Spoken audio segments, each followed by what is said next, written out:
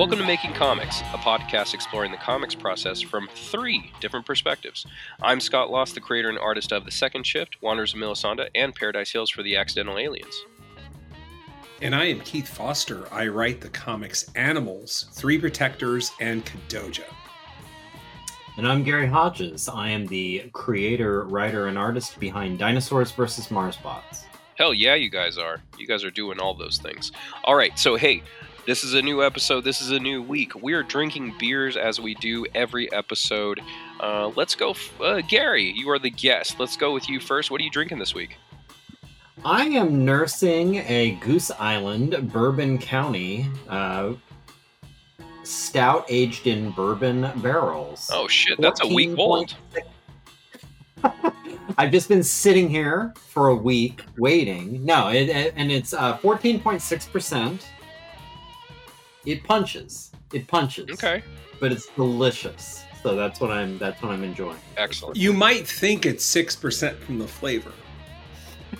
You might. Some people have assumed it was 6% from the flavor. Some people might think it's wrong. They were wrong. Yeah. It's kind of crazy because despite the fact that it's been a week, and I know this is weird, I'm still buzzed from the beer I drank a week ago. I am too. It's crazy. Yeah, about a week it's crazy. Ago. But because I am here for quality content and to service the listeners, I'm following up a bourbon barrel stout with bourbon. Oh shit. So what I have here, I am not drinking this bottle. Actually, the amount missing in this bottle is what I'm drinking, which is a very reasonable amount on the old rocks. This is First Call Bourbon, Double Oak Kentucky Straight Bourbon Whiskey. This is 45% alcohol by volume. So it's the year end. It's a celebration, to quote Rick James. It's a celebration. So let's celebrate. Let's have a little bourbon here. So I've got a nice glass, and I will chase that with a whole lot of water. Now, I learned late in high school, liquor before the beer, you're in the clear. Like that was the mantra, right? You're doing it actually wrong. So 18-year-old Gary is popping out of a time portal and saying, "What the hell are you doing?" And I would tell 18-year-old Gary. Or even 18-year-old Garrel. This is adults doing adult shit, right? That's and we're about quality content. I don't care about the cost. And the cost is I may not feel great tomorrow or a week from now when we record again. I'm not even sure how time works anymore. All right. Well, 18-year-old Gary would say, "I'm sorry, sir," and just go back in the time portal. Absolutely. See, that's the thing. Like when you're and we all get that now, right? That like when you're older, you could just sort of puff your chest up to an 18-year-old, and they're going to be like, "Oh wait, that's an adult." They go, wait, yeah, exactly. Very nice. Good choices by you guys. So I don't know if you guys could see this, but I have Charles Barkley on my can. Or a nice approximation of what someone looks like with Charles Barkley with a Santa Claus hat. Saint Barkley. So it is St. Bernard's Christmas Ale. It ain't fucking around. It's 9.8 ABV. Strong Belgian beer. Product of Belgium. Product of fucking Scott up. So, yeah, it's only a 12-ouncer. So, hey. It's small but mighty. You can get this at your local Trader Joe's, I think. I don't know how long these are going to be around. This is definitely a Christmas ale. So by the time you guys listen to this, it might not be December anymore, but it might be. I don't really know. I don't know how time works. Scott, quick question. Yeah. Is it theirs? Is St. Bernardus actually a Trader Joe's beer? Oh, that's a good question. I have no fucking clue, man. If it was made in San Jose, the answer is probably yes. It is not. It is canned in Nevada. Okay. It is okay. So it's brewed not a and Trader Joe's canned by Brewery St. Bernard, Nevada. Trappistendenweg. Go ahead and try to figure that shit out. All right. So those are them beers. We got the beers. Here's what we're doing. It is the year-end episode. This happens once a year, every year. It's the thing you guys wait for. It is the thing that makes this show different than every week that we do this show because, hey, we have a structure. But we also have a structure to the year-end show, and that's us talking about the things that we loved this year. So it is not solely the things that were released this year. It's stuff that we discovered. So keep that in mind when we bring these topics up, the things that we love the most this year. It might not necessarily be something that came out this year, but it's something we discovered, or it might be something that actually did come out this year. So, hey, we're going to find out. Why don't we start with our guest of honor here, Gary? So we're going to be talking about your favorite comic of the year 2023. Oh, favorite. We're going with favorite comic. We're jumping all the way. It is. It's a comic show.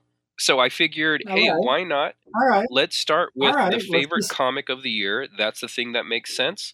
And I think it's a good one to start off with.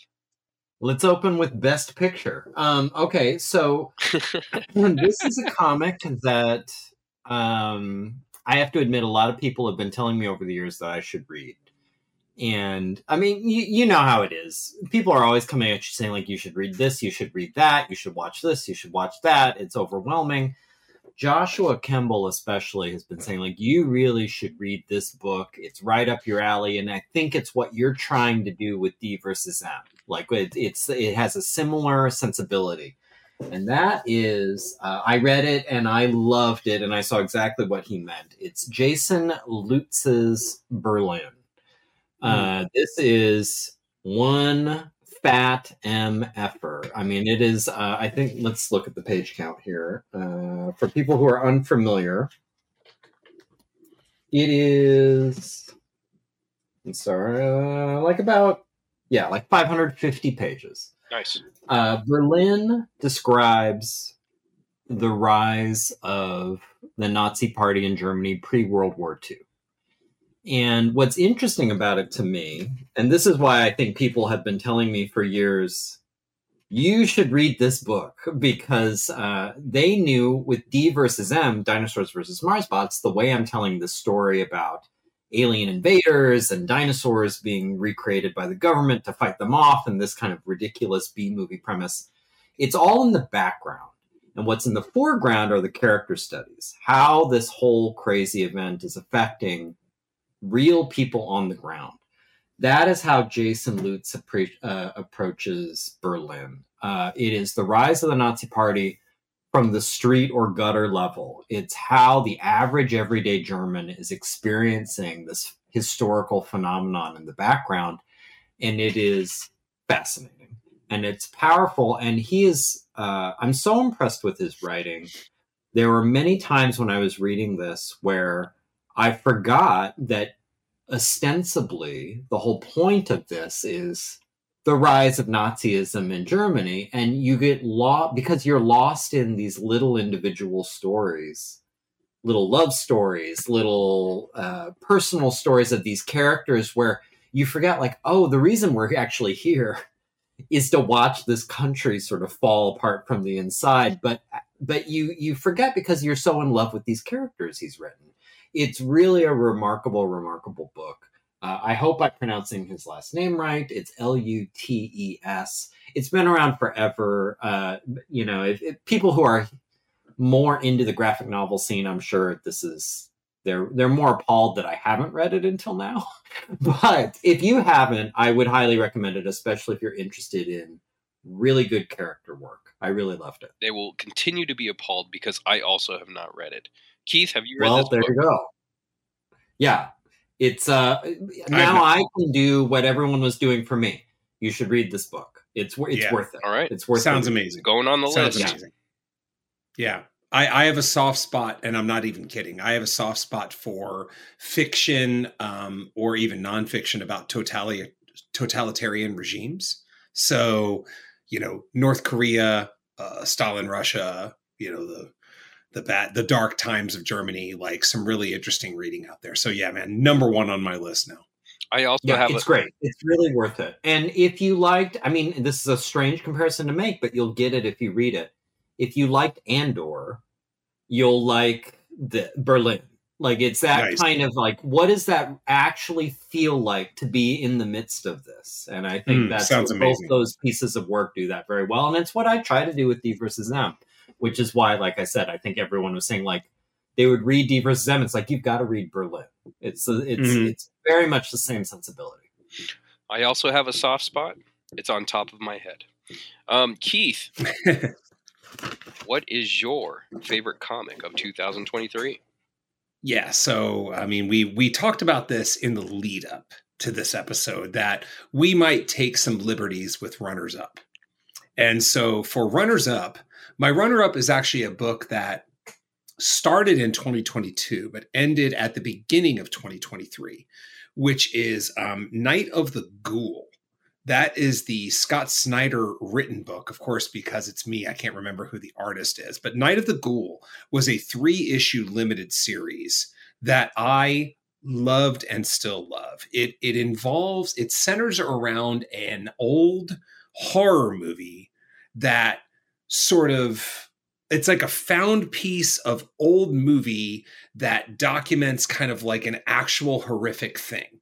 And it just continues to unravel from there. Again, there's this another soft spot of mine is these subgenres about like lost films or cursed films or closed movie studios, closed lots, those kind of things. And this really ties into that. So Night of the Ghoul is collected as a graphic novel right now. So if it's the kind of thing people want to check out, I do recommend it. I loved it. And the but it's not my artist on that book is Francisco Francavilla. So okay. Yeah. Great book. Again, it's got that lost Hollywood horror thing to it. So again, loved it. But it's not my book of the year. My book of the year is Art Brut by W. Maxwell Prince and oh boy, I don't know his first name, but his name is Morazzo. So let me take a look here. I got the issue one right in front of me here. Martin Morazzo. This is a 4-issue limited series. I just think it was the most refreshing, original idea of 2023, and it's not even close. So Art Brut is a person who paints and then inhabits the paintings. And he has like a reference wooden mannequin. And so it's kind of like Sandman, like Neil Gaiman's Sandman, except instead of the dreamscape, it's about the world of the paintings. So they will go into paintings and then they are in the world of the paintings and they are trying to figure out what is happening inside the world of the paintings. I loved it. It's 4 issues. I'm sure it's collected by now, but I have the issues and like it's fun.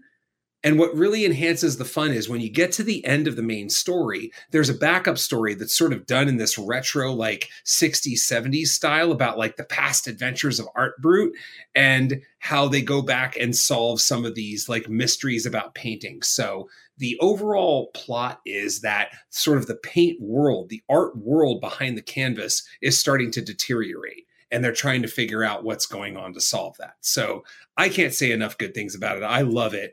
But to even enhance that more, there is, like, it's one thing to love something, and it's another to get a little tidbit on one of the pages where it hits you so well, you're like, oh, yes, you understand stuff, And so there's a interchange here where 2 characters are talking, and the one character is talking about making paintings. And he says, that's what happens when you try to make something. You want it to be so perfect, but everything you do is just a betrayal of your hopes for the thing. Stuff comes out wrong. It can drive you crazy. That is the experience right there. Right? Like it's one thing to have an amazing 4-issue series. It's another to bake in just some of these little jewels about the creative process that just make you go like, oh my God, this is the coolest thing ever. So again, Art Brut, it's amazing. I am almost certain it's collected in a graphic novel right now. Highly recommend it. My comic of the year. Yeah. I've written it down. That sounds great. I grabbed issue 1 when it came out. I was like, oh, this looks interesting because it had a there was a bunch of variant covers, and one of the variant covers was Art Brut painting Spawn #1 on a giant canvas. And I was like, what the fuck is this? And I picked it up. I enjoyed the art style. I was like, yeah, why not? It was a slow week. And so I had time to, or space to dabble in some other stuff. And I really enjoyed it. And I had just missed issue 2. I didn't know when issue 2 came out. And on the shelves, there was only issue 3. And I was like, "Ah, fuck! I missed the second issue. I'm not going to pick up issue 3," and which I find to be a mistake. I should have just grabbed that in issue 4, and then just search for issue 2. So, but I did enjoy it as well, and yeah. So I need to track those down. The rest of those issues. Thanks for reminding me. So, a really fantastic book. Okay, so my comic book of 2023. So, in this episode, we are going to abuse the runner-up, and I've even gone to the point where I'm doing like categories inside of each one. And hey, it's our podcast; I can do whatever the fuck I want. So my runner-up is my 2 books are basically tied for number 1. The one that would essentially be considered a runner-up is Savage Dragon, because the reason why I'm saying that is, the volumes that I was reading was from anywhere between 2006 to 2010. So these are very old books, but I've been collecting them sporadically and piecing together the series. I've gotten far enough in the series where I have the majority of the issues. So I was like, all right, let's just start banging these things out. So to the point where, like I said, in the previous episode, was I took days off to just read because the story was so just, I don't know, drawing me in. Like with every single issue, I was like, I have to read the next one. I have to read the next one. What the fuck is going to happen? The series is so crazy. And also something we mentioned in the last episode was compressed and decompressed storytelling. Erik Larsen is a creator that was raised essentially in compressed storytelling. A lot of the Savage Dragon issues, they conclude in 1 to 2 issues. But there's a continuous thread that moves the story forward. It's like, okay, this is the end goal, but in this issue, these things happen, and it just pushes the narrative forward for those issues. And so many things going on in that issue, in that series in general, was just fascinating, because what Erik Larsen was doing was essentially going through his childhood with all the different types of comics he read and incorporating that into one series. There was tons of romance. There was tons of like sci-fi element to it. There was ground level, and you just bake all of those things into this one series. And the fact that you can make them work was just endlessly fascinating to me. Like you get to live essentially the life of this character, because the Savage Dragon character in this book, every year the character ages a year. So you come to find out in the story that in Savage Dragon #1, he's 30 years old. He doesn't know he's 30 years old because he has insomnia, right? Like, or not insomnia. I have insomnia, but he has amnesia, and so he doesn't know how old he is. He doesn't know where he came from. None of those things. Over time, you get bits and pieces of his history and his story, and he finds out how old he is. He goes, "Oh shit, I'm 55."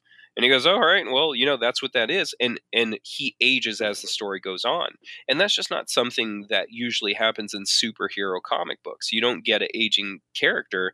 The character is ageless because you want to keep them alive as long as possible and make as much money off of them as possible. So Erik Larsen developed this method for this character, this storytelling, like, to me, that is endlessly fascinating. And honestly, if this other book didn't exist, that would have 100% been my comic book of the year, since it was like me rediscovering this series since I was a younger man. The comic book of the year was started off, I believe, at the end of 2022 or at the beginning of 2023. Honestly, I can't remember, but that's Local Man. It is one of my favorite books because it is a flip book. On one side, it is 100% a Rob Liefeld inspired 90s extreme comic book. When you flip the book over, it is the life of one of those characters now, what his life is like now. And it is, so the flip side is drawn like Rob Liefeld extreme style. you flip it over, it's a very modern, normal style, like a slice of life style. And this character has been essentially rejected from the group. He's been gone from the group for some time now, and it is his life going back to where he started, which was a small town, a very, very small town where he was the local hero, and now he's kind of the piece of shit. And so everyone hates him, and he's like this ex-former superhero that everyone looks down on. So it's a fantastic series. I think they're up to issue 7 now. And so now that I think about it, it has to have been released this year, and I absolutely love it. It's endlessly fascinating to me, and like the most recent issue had some great storytelling where the hero is drugged, and he reacts accordingly. Like, and the way they use comics to show you how he's drugged is quite amazing. I was like, this is great. This is great. This is only something you could do in comic books, and I love it for it. So if you guys haven't seen it or read it, check it out. You've piqued my interest. I definitely want to check it out. And it's funny because you've been talking about Savage Dragon on the pod, I feel like for a few months now. Like this has been kind of the thing of like, I'm going back to Savage Dragon and I want to complete Savage Dragon, like all this stuff. And I have to admit, confession time, I've never read a single issue, and you've actually sold me on Savage, where I feel like I kind of want to seek this out now. I want to see what this is about, because I've heard about it over the years, but it's just one of the many comics you've heard of. But you've sort of sold me on the premise. Yeah, what's cool about it right now, I wish they were further along because it's been around for so long, is he's now doing Ultimate Editions, which are very similar to the Invincible... Those are my Invincible books. So they're essentially 12 issues in one. And it's a great way to read a comic book because you get a full scope of the year of the life of that comic in one trade. Yeah. So he has 2 Ultimate Editions out now, and it's kind of the early life of this character, which took place in the 90s. So, you can just be aware that's the time frame that this book came out, but it was unanimously like the best Image comic. They're like, this is the best one. Like, this is clearly the best one. The storytelling is very clear. The art is very beautiful. And it's this nice progression of this character. And it's like, you really just follow along. And again, it's compressed storytelling. You get a lot of information quickly. And he's not writing for the trade at all. He's writing to get shit done. And like, he's a Kirby guy. And so like there's the undercurrent of that, and as the series goes on, it just becomes stronger and stronger, where you have kind of his natural style mixed with all of his influences, and it's nice because you get to see the character evolve, and you get to see Eric's art evolve at the same time, and it's a beautiful thing to watch, that's for sure. Very cool. Very cool. All right, so that is the comics. All right, so these kind of go hand in hand. I wanted to make sure all 3 of these were together, so we're going to go with Best Artist of the Year. So Gary, who did you find to be the best artist for you this year? So my pick is, or favorite. I'm taking my favorite. I'm sorry. I'm taking my bet. Yeah, and also, by the way, we said this on the outset, but I'm going to have to say this, I think, throughout. I encountered these this year. None of these, I think, are from this year. A few of them are, but not many. I'm going to take my best shot at pronouncing this name. I have no idea if this is the right way to pronounce it. Gao Tanabe. He's a manga artist and writer. He did H.P. Lovecraft's At the Mountains of Madness. It's a 2-volume set. I have it right here. Look at that. Look at that. As does... You mean this, right? Yeah. As does Banana Foster over there. Yeah, so... Yeah, Banana Foster's got it. You know what? I forgot why I picked... This is actually very, very, very early research into D versus M number 5, which I've always nicknamed to people as my cosmic issue. It's the one where we're going to do like a little bit... My playing with cosmic horror, just one little comic of cosmic horror. And I thought, well, no time like the present to start doing my homework. Let's check out At the Mountains of Madness by this guy. I was totally unfamiliar with this artist, this creator before. Not the greatest translation. Keith, you might agree. Not, it's, but when it comes, we're talking about the art. Mm-hmm. I found the art phenomenal. And I had the same reaction to it that I had to my Akira collection that you have right back here, where you open it and you realize, oh, they're playing in a totally different league. Like this is not what I'm doing. This is not any other artist I know, what we're doing.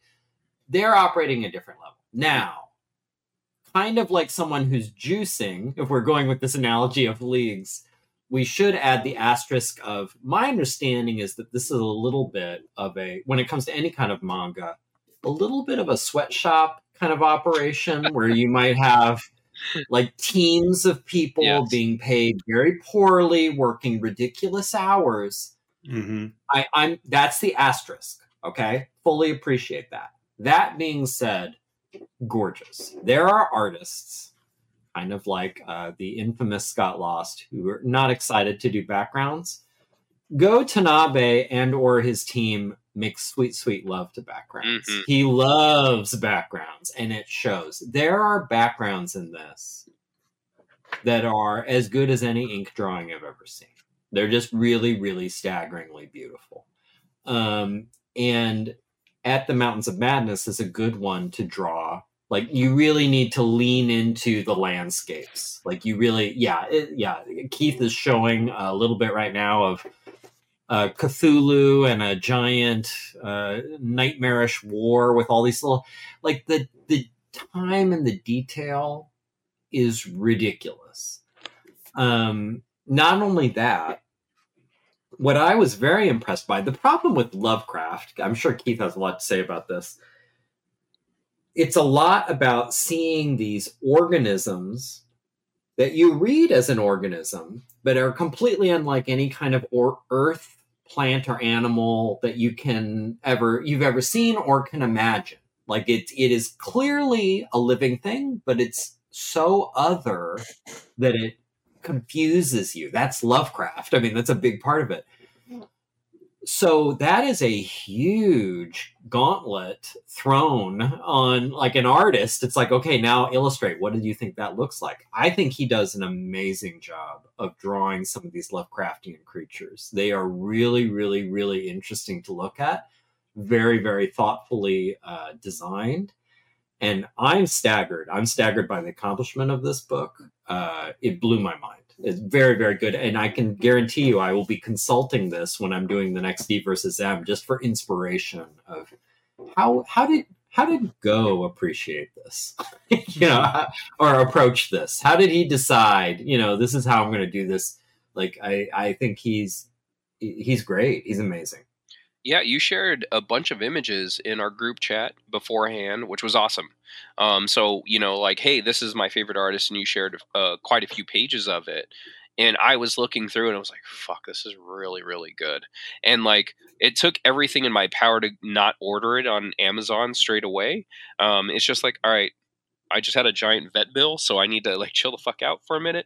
But it is definitely going on the list for something to pick up, because those images are just as you described, tons of detail per page there, like the layers on top of layers. And yeah, absolutely. A lot of mangaka, they do have teams in which they have background artists and stuff like that. And I wish it was a little more acceptable in the States, because I would definitely maybe think about that. Especially if you can get someone like these guys that are doing the amount of detail that they are. Like same thing with Katsuhiro Otomo. I know he liked to do a lot of this stuff for himself, and I think the mythos is he did everything, but there's also people are like, I was one of his background artists. So, like, who knows how that really goes. But, the thought process is, yeah, he had a team of people doing it.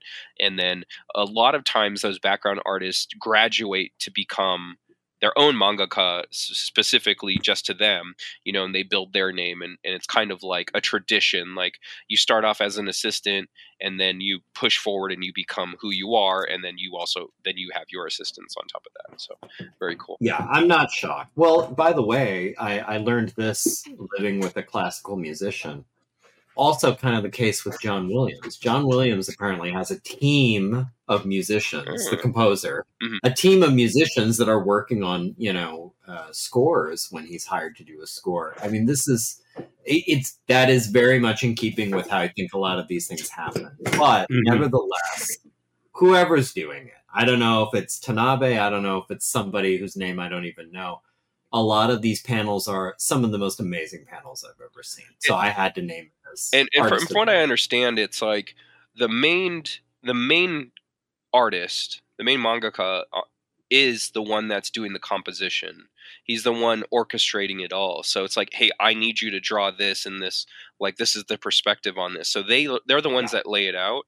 And then he's the art director. Yes, and he's probably presumably doing the key art. Mm-hmm. So he's saying, characters. This is what a Cthulhuan creature looks like.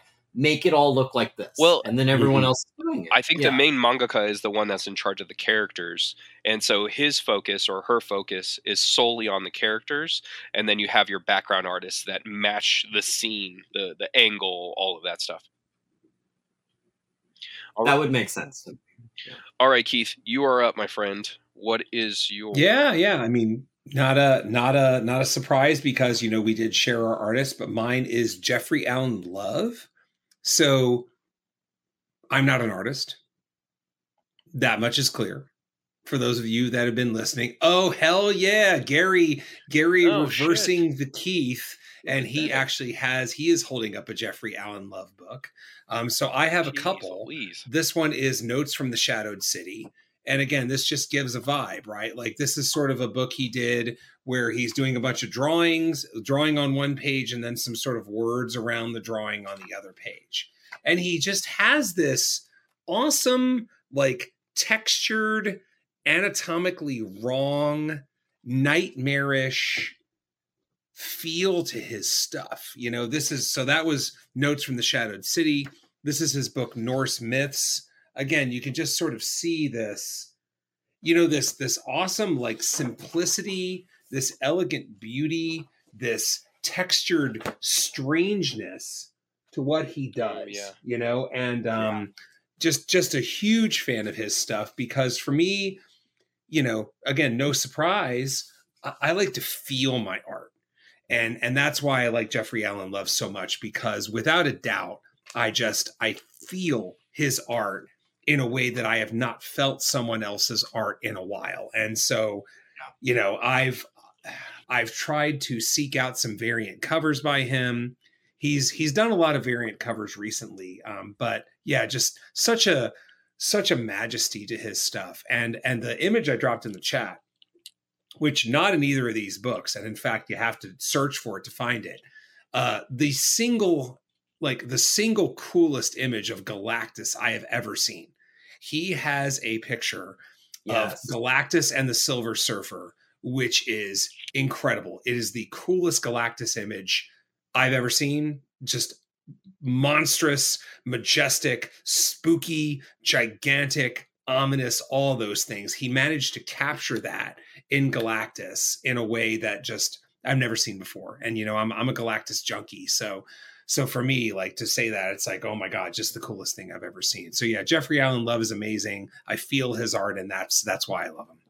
Yeah, there's a texture. He does a lot of silhouette work, but there is a lot of texture to it.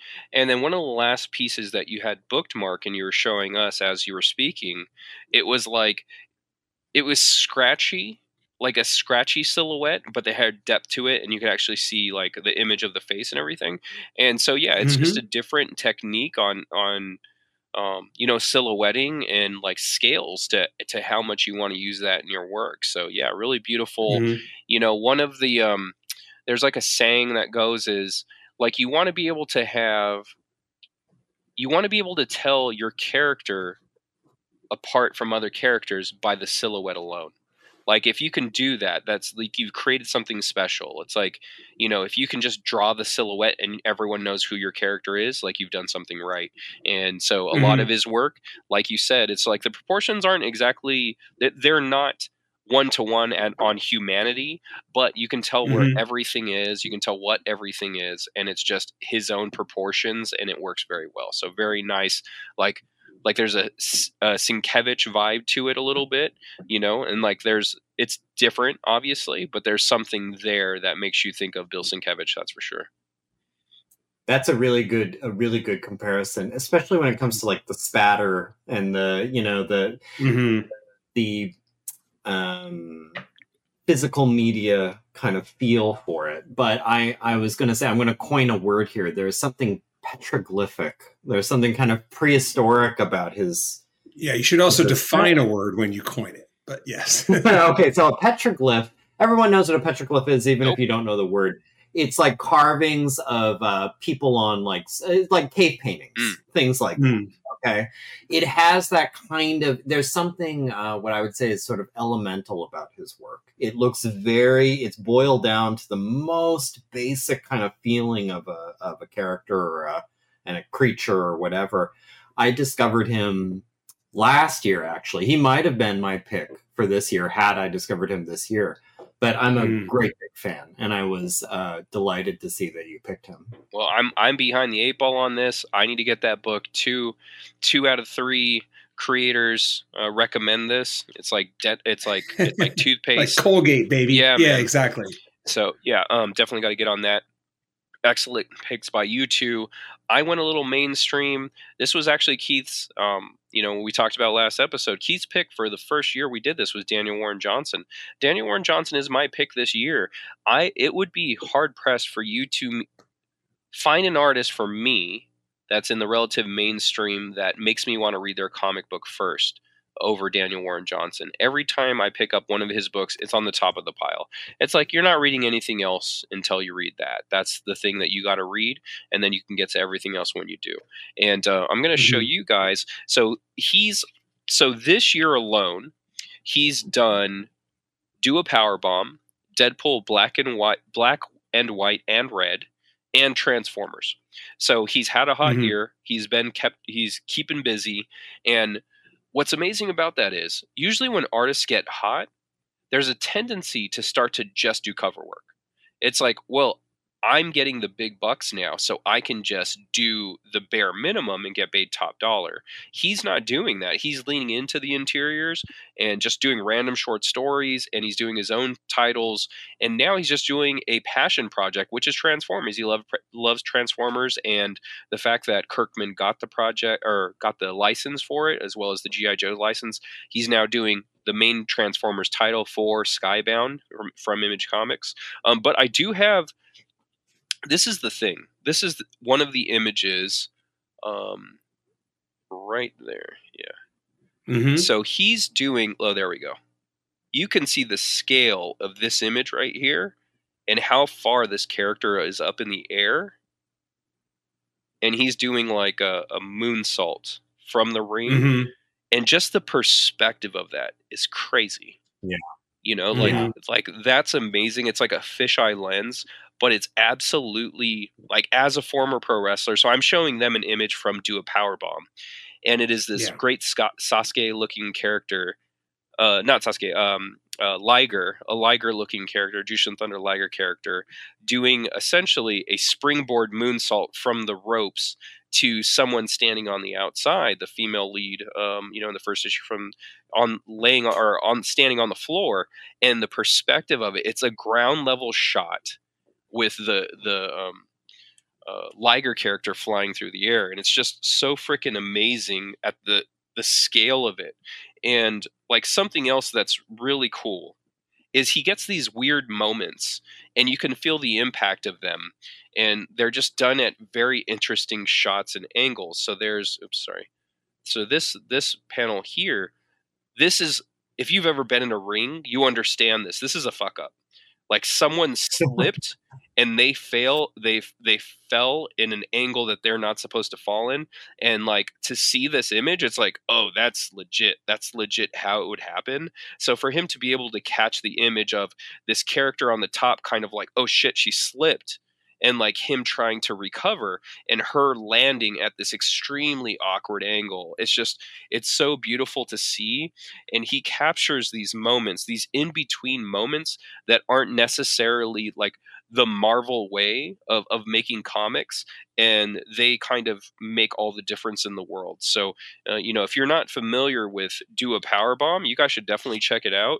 There's like, and then we talked about the previous episode, there's a lot of manga and anime into what he does, and so he's not afraid to go extremely cartoony, because if you look at that mouth, that's like, yeah, that's not standard human proportion mouths, but like that's a manga style mouth.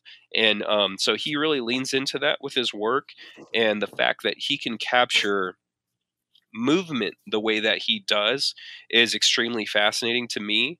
And it's just like a guy in his prime just doing everything right, and you're like, how is he doing this? You kind of want to get on that level. And like Gary talked about in the previous episode, you look at guys like Otomo and you go like, there's levels to this. Like they're clearly on a different level than we are.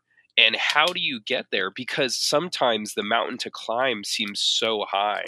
And when you look at Daniel Warren Johnson's work, it's like it's like this scratchy, messy style. But when you just like look at it, you're like, this is one of the best things I've ever looked at. Like it's nice to know that you don't have to have that mainstream style in order for you to be successful in comics. You can have the style that you have. It's like something we said on past episodes.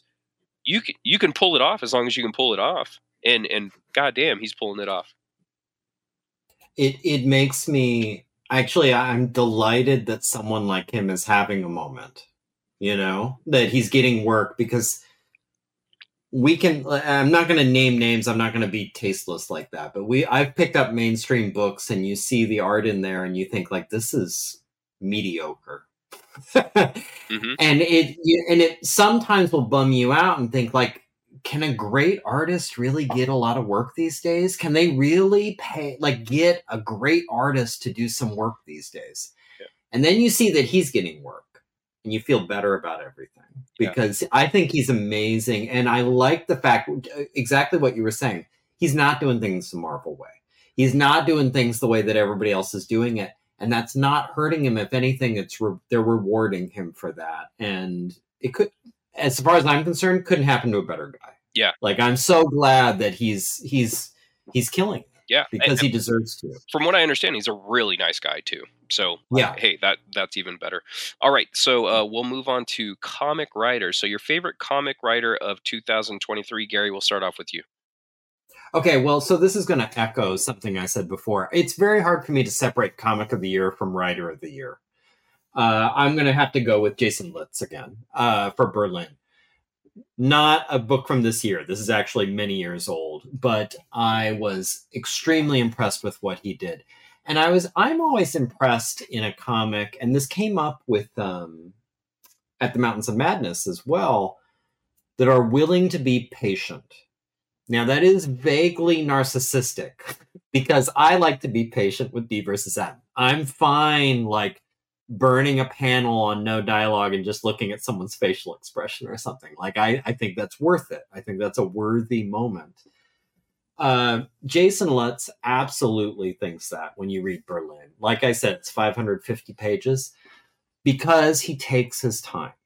He takes his time and he allows these moments of character work that sometimes you need some silence. Like, sometimes dialogue is good, sometimes action is good, but sometimes you need just a moment to let it hang, and he's willing to do that.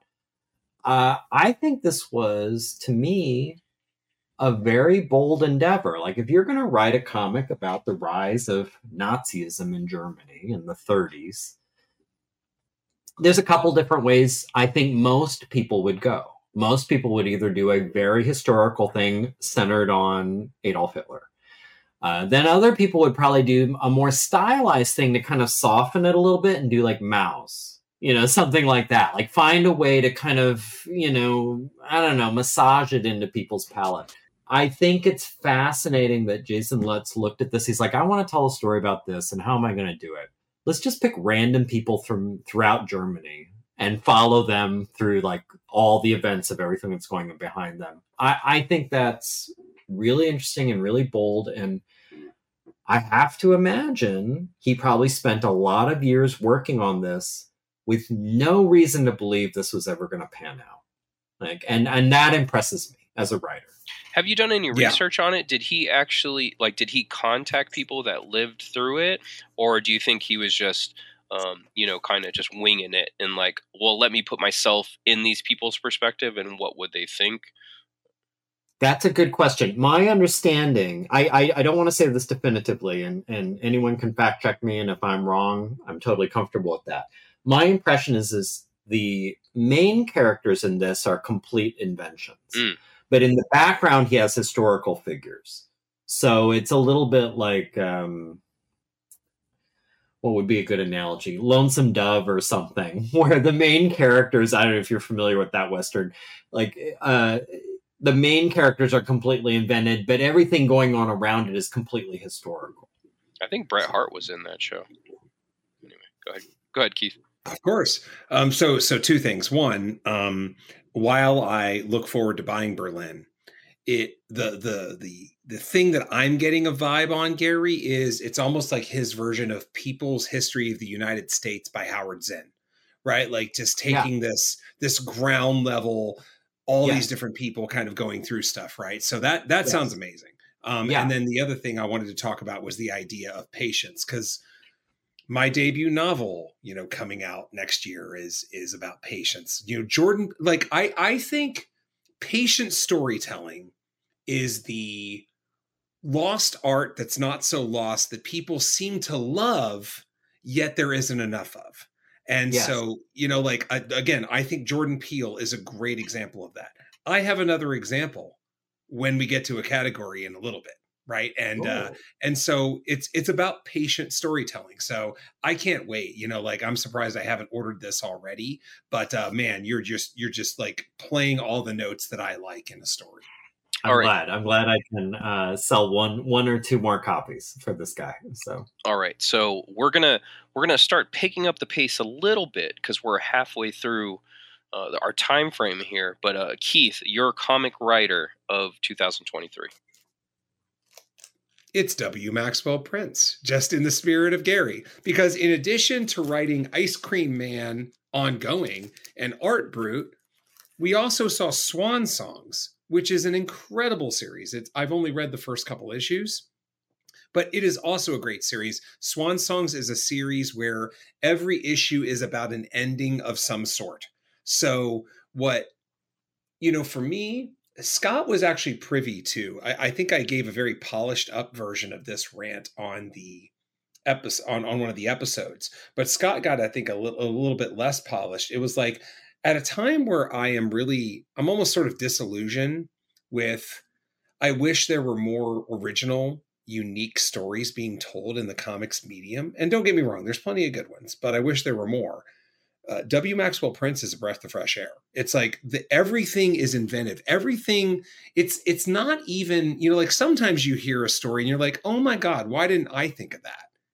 But W. Maxwell Prince seems to write the kind of stories where it's like, I didn't know this story could be told. Like it's so refreshing and out of left field. And it's like, you're expanding the parameters of the kind of things that I think can turn into stories. So Writer of the Year, love him. I think he's the best current writer going in comics right now. Just like really inventive, really cool stuff all around. Oh, yeah. Yeah, so if you listen to the pod, you definitely heard Keith talk about W. Maxwell Prince with me as well. And just like these guys, my comic writer, it ties into my favorite comic of the year. It just makes sense. That's actually why I wanted to have comic of the year on top of the episode, because we couldn't talk about the comic writer because that's just kind of how it goes. It's not necessarily your favorite art in the comic, but if it's your favorite comic, you love the way it's written. Those go hand in hand. So mine is Tim Seeley and Tony Fleecs. who do Local Man, and then runner-up Eric Larson. The inventiveness of that series by a comic artist, no doubt, is for me is super special. There's some artists out there that write their own stories, and you're just like, you might need a writer. Eric Larson isn't one of them. He's one of those artists that you're like, yeah, you're fucking doing it, man. This is pretty killer and really intriguing, and I can't wait for the next issue. So definitely thumbs up to Tim Seeley, Tony Fleeks, and then Eric Larson. All right, so beer of the year, my guys. Gary, what is your beer of the year? You know what? I had a totally different one before we started these, and now I've got a name. Goose Island, Bourbon County, like bourbon barrel aged. I'm not even going to attempt to try and get the name right because it's 14.6%, and I've been drinking it for a little while here, but holy cow, this is a champion. This absolutely, this is my beer of the year. Awesome. Man. Again, that makes me so happy, right? Because it's like I kind of it's like I'm going to put it to the side because it's kind of the beer of my life. Okay, not my life because I first found out about my life. I just love my favorite beer. You know, so I can't. So while I give it the caveat that it's my favorite beer, I think I almost have to give accolades to a beer that I have shouted out a couple times through the course of the year, which is the Rice Krispie Boy. I got that through Tavour. It is just a crisp lager with a little bit of like a marshmallow finish. And it's one of those things of like, listen to yourself, Keith, because when I log on to Tavour, I always scroll to the bottom. Before I hear about any other beer, I always scroll all the way down to make sure I'm not missing out on a fresh order of Rice Krispie Boy.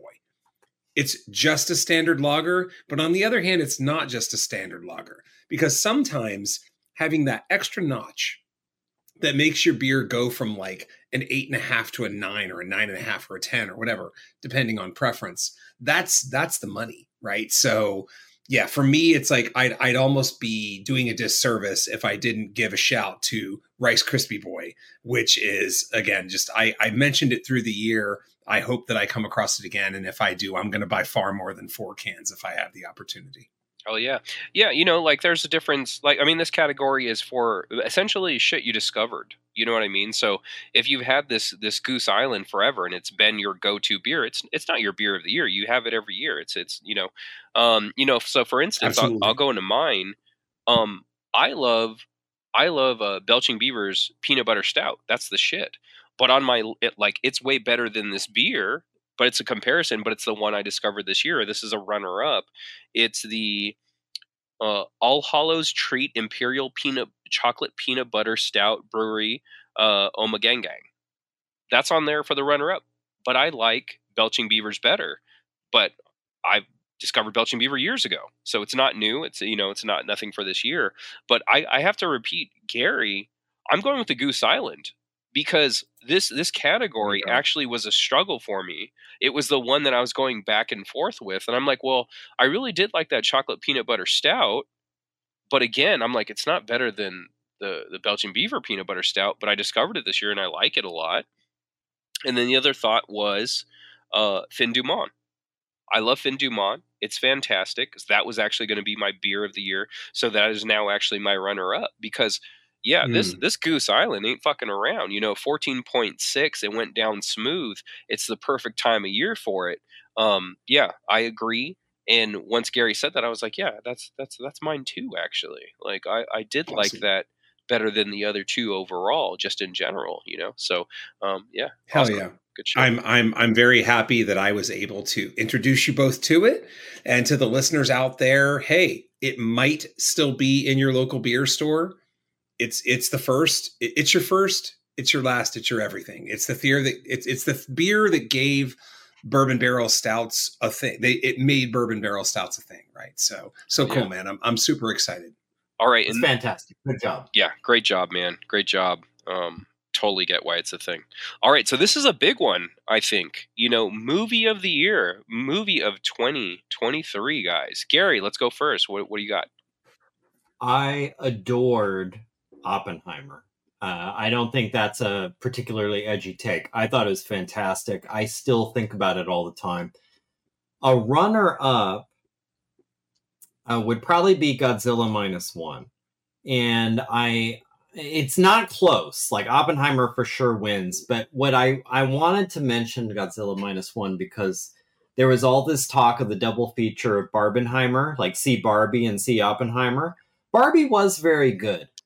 But honestly, I think the more interesting double feature, for lots of reasons on lots of levels, is Oppenheimer and Godzilla -1. So I want to make hashtag Oppenzilla. Come on, like, let's make this a thing. Oppenzilla needs to be a thing. It actually makes sense. It makes sense. If you remember that Godzilla is a parable about the whole atomic horror, I mean, it makes sense to chase Oppenheimer. Watch Oppenheimer. It's a serious, interesting, smart movie, beautifully acted, amazing cast. Now chase it with Godzilla -1, which is, I'm going to say, we'll see how Keith feels, maybe the best Godzilla movie that's ever been. Okay, I'm done. There we go. I like that. I like that tape. We can do Goddenheimer or the thing Gary said. I like them both. Yeah. Fantastic. All right, Keith, movie of the year, 2023. Well, until 2 weeks ago, my movie of the year was Oppenheimer. But then I saw Godzilla -1. Oh, shit. So yeah, I mean, what can I mean, I'm a Godzilla fan. So Gary was like, I'm interested to hear Keith's take. I think it is I know, newsflash. You never brought it up. Breaking news. Not once. Keith Foster's a Godzilla fan. Like, it's not just that Godzilla here's my couple things that I tend to say about Godzilla -1. First of all, it's not just that it's the best Godzilla movie ever. It's not close. It's not even close. Okay, yes, maybe, the tough thing is here in 2023, how do you buckle yourself into a seat of the perspective of a person that went to see Godzilla 54 in a Japanese theater, right? Like its story is legendary, on no pun intended, on how, people cried. People ran out of the theater. This happened in 1954 in Japan as Godzilla smashed the Parliament building. So it's hard for me to buckle into that perspective. But you know what? I was born when I was born. I saw the movies when I saw the movies. And I think Godzilla -1 is just above and beyond every other Godzilla film ever made. I feel bad for any Godzilla movie that follows it. Was it the Funkadelics that ran out when Parliament was being smashed? You can't. That's okay. Wow. I was going to say, wow. Yeah. Thank you. Wow. Bootsy, you got it, Scott. Bootsy Collins and Gary Scheider, right? And that was, get the fuck out of here. That was 20 years before Space Funk was even. It took you a second because of 14.6%, but then you, yeah. Thank you. Yeah. Well, Scott was sitting on it. I had to react to it. So I was, fairness, right? So don't forget to tip your waitresses. Thank you. Yeah. He'll be here all episode. I will say this on Godzilla -1. I'm so glad I saw it in the theater.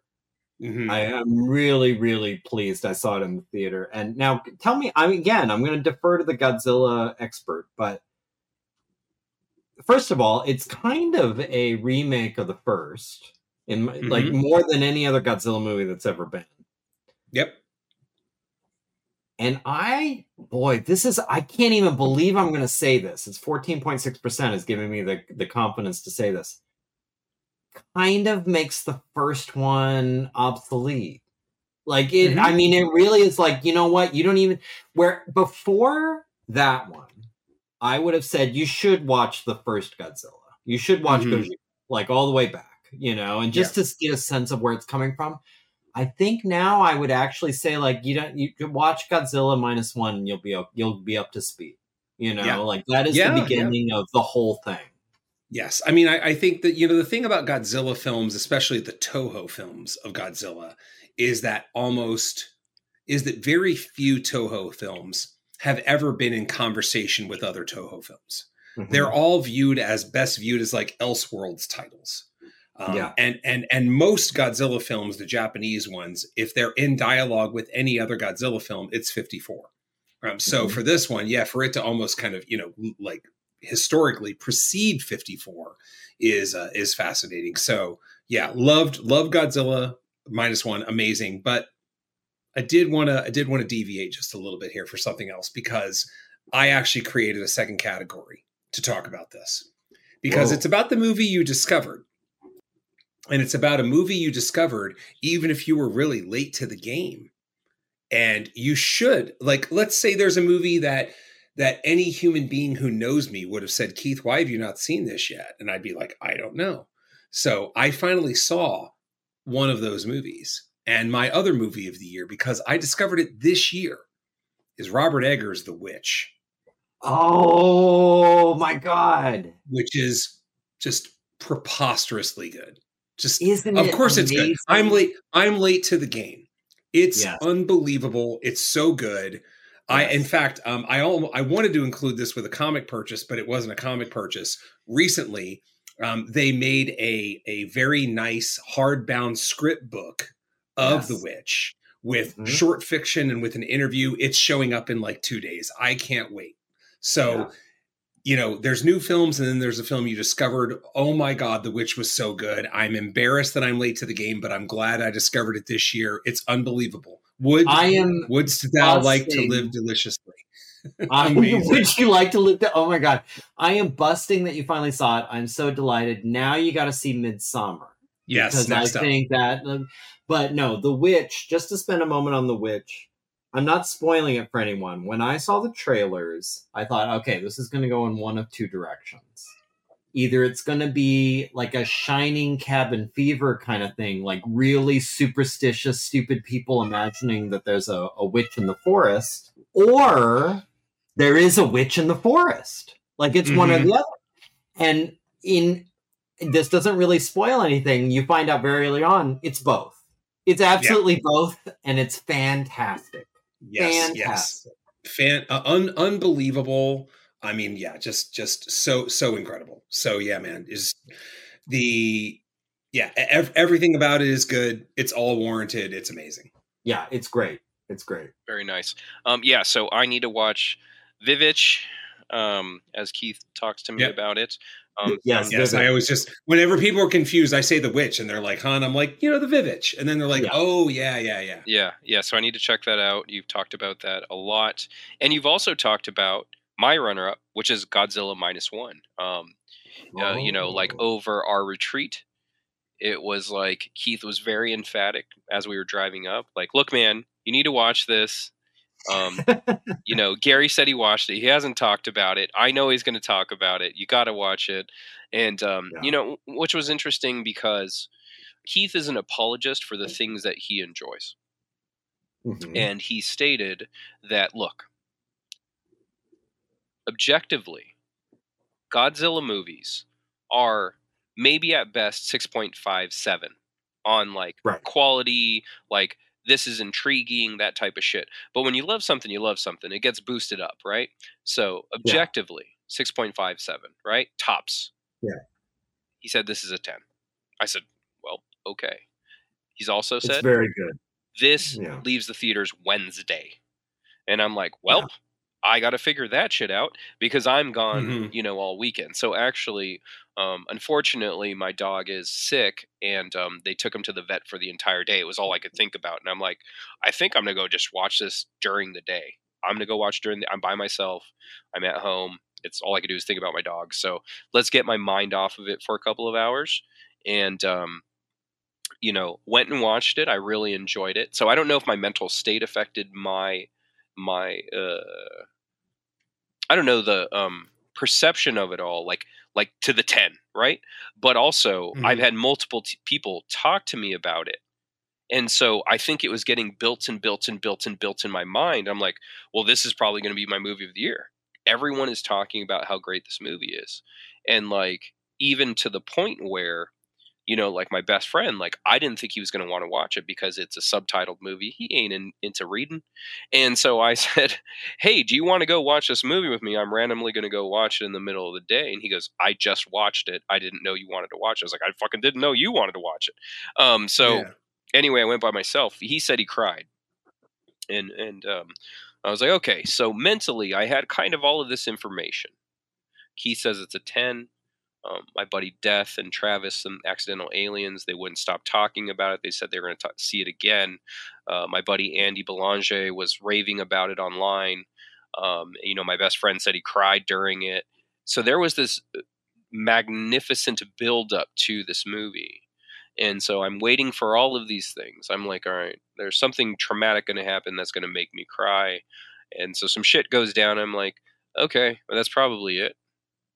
That's probably what made him cry. All right, I'm going to keep watching. And I like the movie a lot. I thought the movie was really strong. It is definitely the best Godzilla movie I've ever seen. And I really enjoyed the story, but it did not displace my movie of the year. And so I think it's an attachment thing as well. So starting all that off, Keith is a giant monster fan, giant Godzilla fan. So it's an attachment to it. So my movie of the year was actually Guardians of the Galaxy 3 because I have a large attachment to those characters. And it was definitely the most somber of all three movies, as a lot of Marvel movies lately are very somber, very mournful and stuff like that. But this one, I feel like it's stronger. It earns it more because you spent so much time with these characters through the MCU 10-year, Endgame situation, Infinity Gauntlet stuff. You've spent so much time with these characters, and like as animal lovers, as me and my girlfriend hated it, by the way, because of the treatment of the animals during the movie. And being an animal lover, like it makes us attached to these characters. So meeting these anthropomorphic cyber animals, you're just like, what the fuck? Oh man, this is so messed up. And when they meet their, spoiler alert for a 6-month, maybe longer old movie, when they meet their end, you're just like, we knew it was coming because they're not talked about in any other movies and they've been created for this. But when you see their end, it doesn't soften the hurt. And you get that little bit at the end where Rocket sees all of those baby raccoons and he's flashing back to his life. And you're just like, it hits you on multiple levels, not only just as an animal lover, but just like you as a person thinking about shit you went through in your life and how those things affected you. Like there's a parallel there that just, there's so many levels to why you're feeling the way you're feeling. And so for me, that is the movie of the year. For me personally, like it wasn't close. I was like, shit. I was curious. I was curious if -1 was going to do it for me in that same level. Now, something else Keith mentioned about -1 that I found interesting was, he goes, if you remove Godzilla, it's still a really interesting story. And I 100% agree with that. I'm like, yeah, just the trauma that main character is going through in his life, and how it affects him and the decisions that he makes and the decisions that he doesn't make, makes it so intriguing. So like both movies were very beautiful for their own ways. And I just enjoyed both of them. It's funny because Godzilla -1 is only one of our picks one of us was the picks of the best movie of the year. But I would say that it has something in common with, for example, Berlin, like the book that I've been talking about, and Andor and things like that. It's all the same family where it's like, yes, it's a Godzilla movie, but it's not about Godzilla. It's about everyone reacting to Godzilla. And I think that is really the magic of this movie. Something I trained on that you were talking about, and I fully understand. I do believe it was a little overhyped when I went in. I think everyone was talking about how like, this is like amazing. This is my movie of the year. This is amazing. It's spectacular. Like, I mean, people really talked it up, and I tried to tune that out But it did kind of set my expectations really high. And even though I loved it, I kind of felt like, it's a very good Godzilla movie. Like, it wasn't, I think if I hadn't had all that hype, I might have even ranked it higher. So what I would tell people, who haven't seen it yet, because I know it hasn't gotten wide release and it hasn't been out a lot, it's very good. But it's a Godzilla movie. Yes. Let's tamper your expectations. Yes. Let's bring it down. Let's bring it down. And this is like, this is why I don't like to watch trailers. This is how come I don't like people telling me anything about movies. It's like, hey, you go let me watch it and let me react to it. And then we can see where it is. And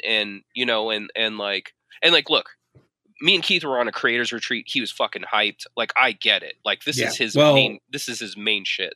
So, So anyway, and in fairness too, there was a reason why we're driving, we're driving around, and I tell Scott, I'm like, look, I'm telling you my movie of the year, and the reason I'm telling you is because in 4 days it might be out of theaters, so I have no choice but to tell you.